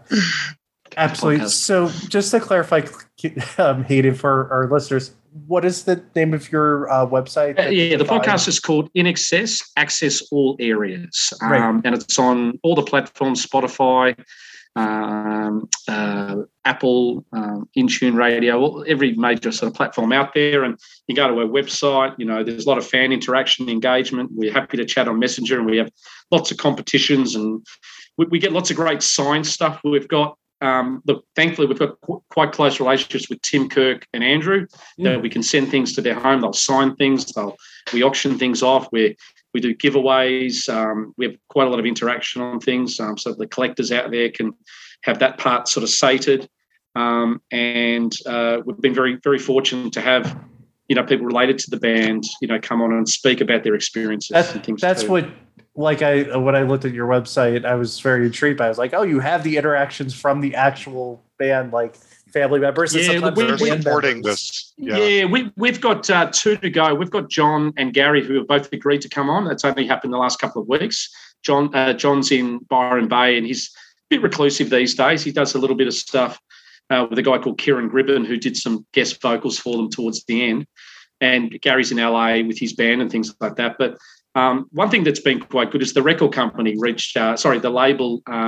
Unfortunately, their manager passed away about a year ago, Chris Murphy, and a lady called Sam Evans, who worked with Chris for 30 years. She's reached out to us and given us some guidance about how we do things the right way and the wrong way, and been supportive on various things. And we actually helped do a joint initiative with the website when they had a movie thing come out last year. There was a short film come out with INXS Music. It was a sort of initiative where we launched it through the podcast, and then we liaised it through their website, and then they advertised on the website. So we did a bit of a joint initiative with management, and that was good.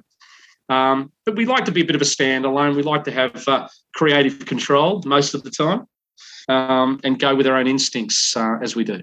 That's all excellent. I hope the listeners check out your podcast. Thank you for letting us know about that. John, where could they find your legendary podcast? That's so funny. It's called The Hustle.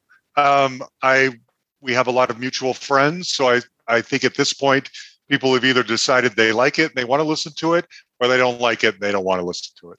But if you're new to it, look for The Hustle and go into the archives because chances are pretty good we've talked to somebody that will capture your attention. The amount of, I always say this every time I talk to John, but the amount of guests that he gets, it's insane. Like the legends that you get. So I'm jealous, but I'm also so excited for you. And like, John, I love sorry if I could ask you, I love when you had Youth on the other week because as you probably know, with Crowded House, that was one of his first projects, and then he worked with Midnight Oil down here, and he wrote Sunshine on a Rainy Day that he gave coverage to, which is still one of my You sent me the link, and I haven't had a chance to watch it yet. Right, yeah. Right. See, that was a hit in Australia, not long after it was there, and I didn't ever associate with his ex-wife, and I didn't quite know the history, the origins of the song. I'm so glad you asked him, and I was playing that song every day. Now I love the Zoe version better, and it's such a it's such a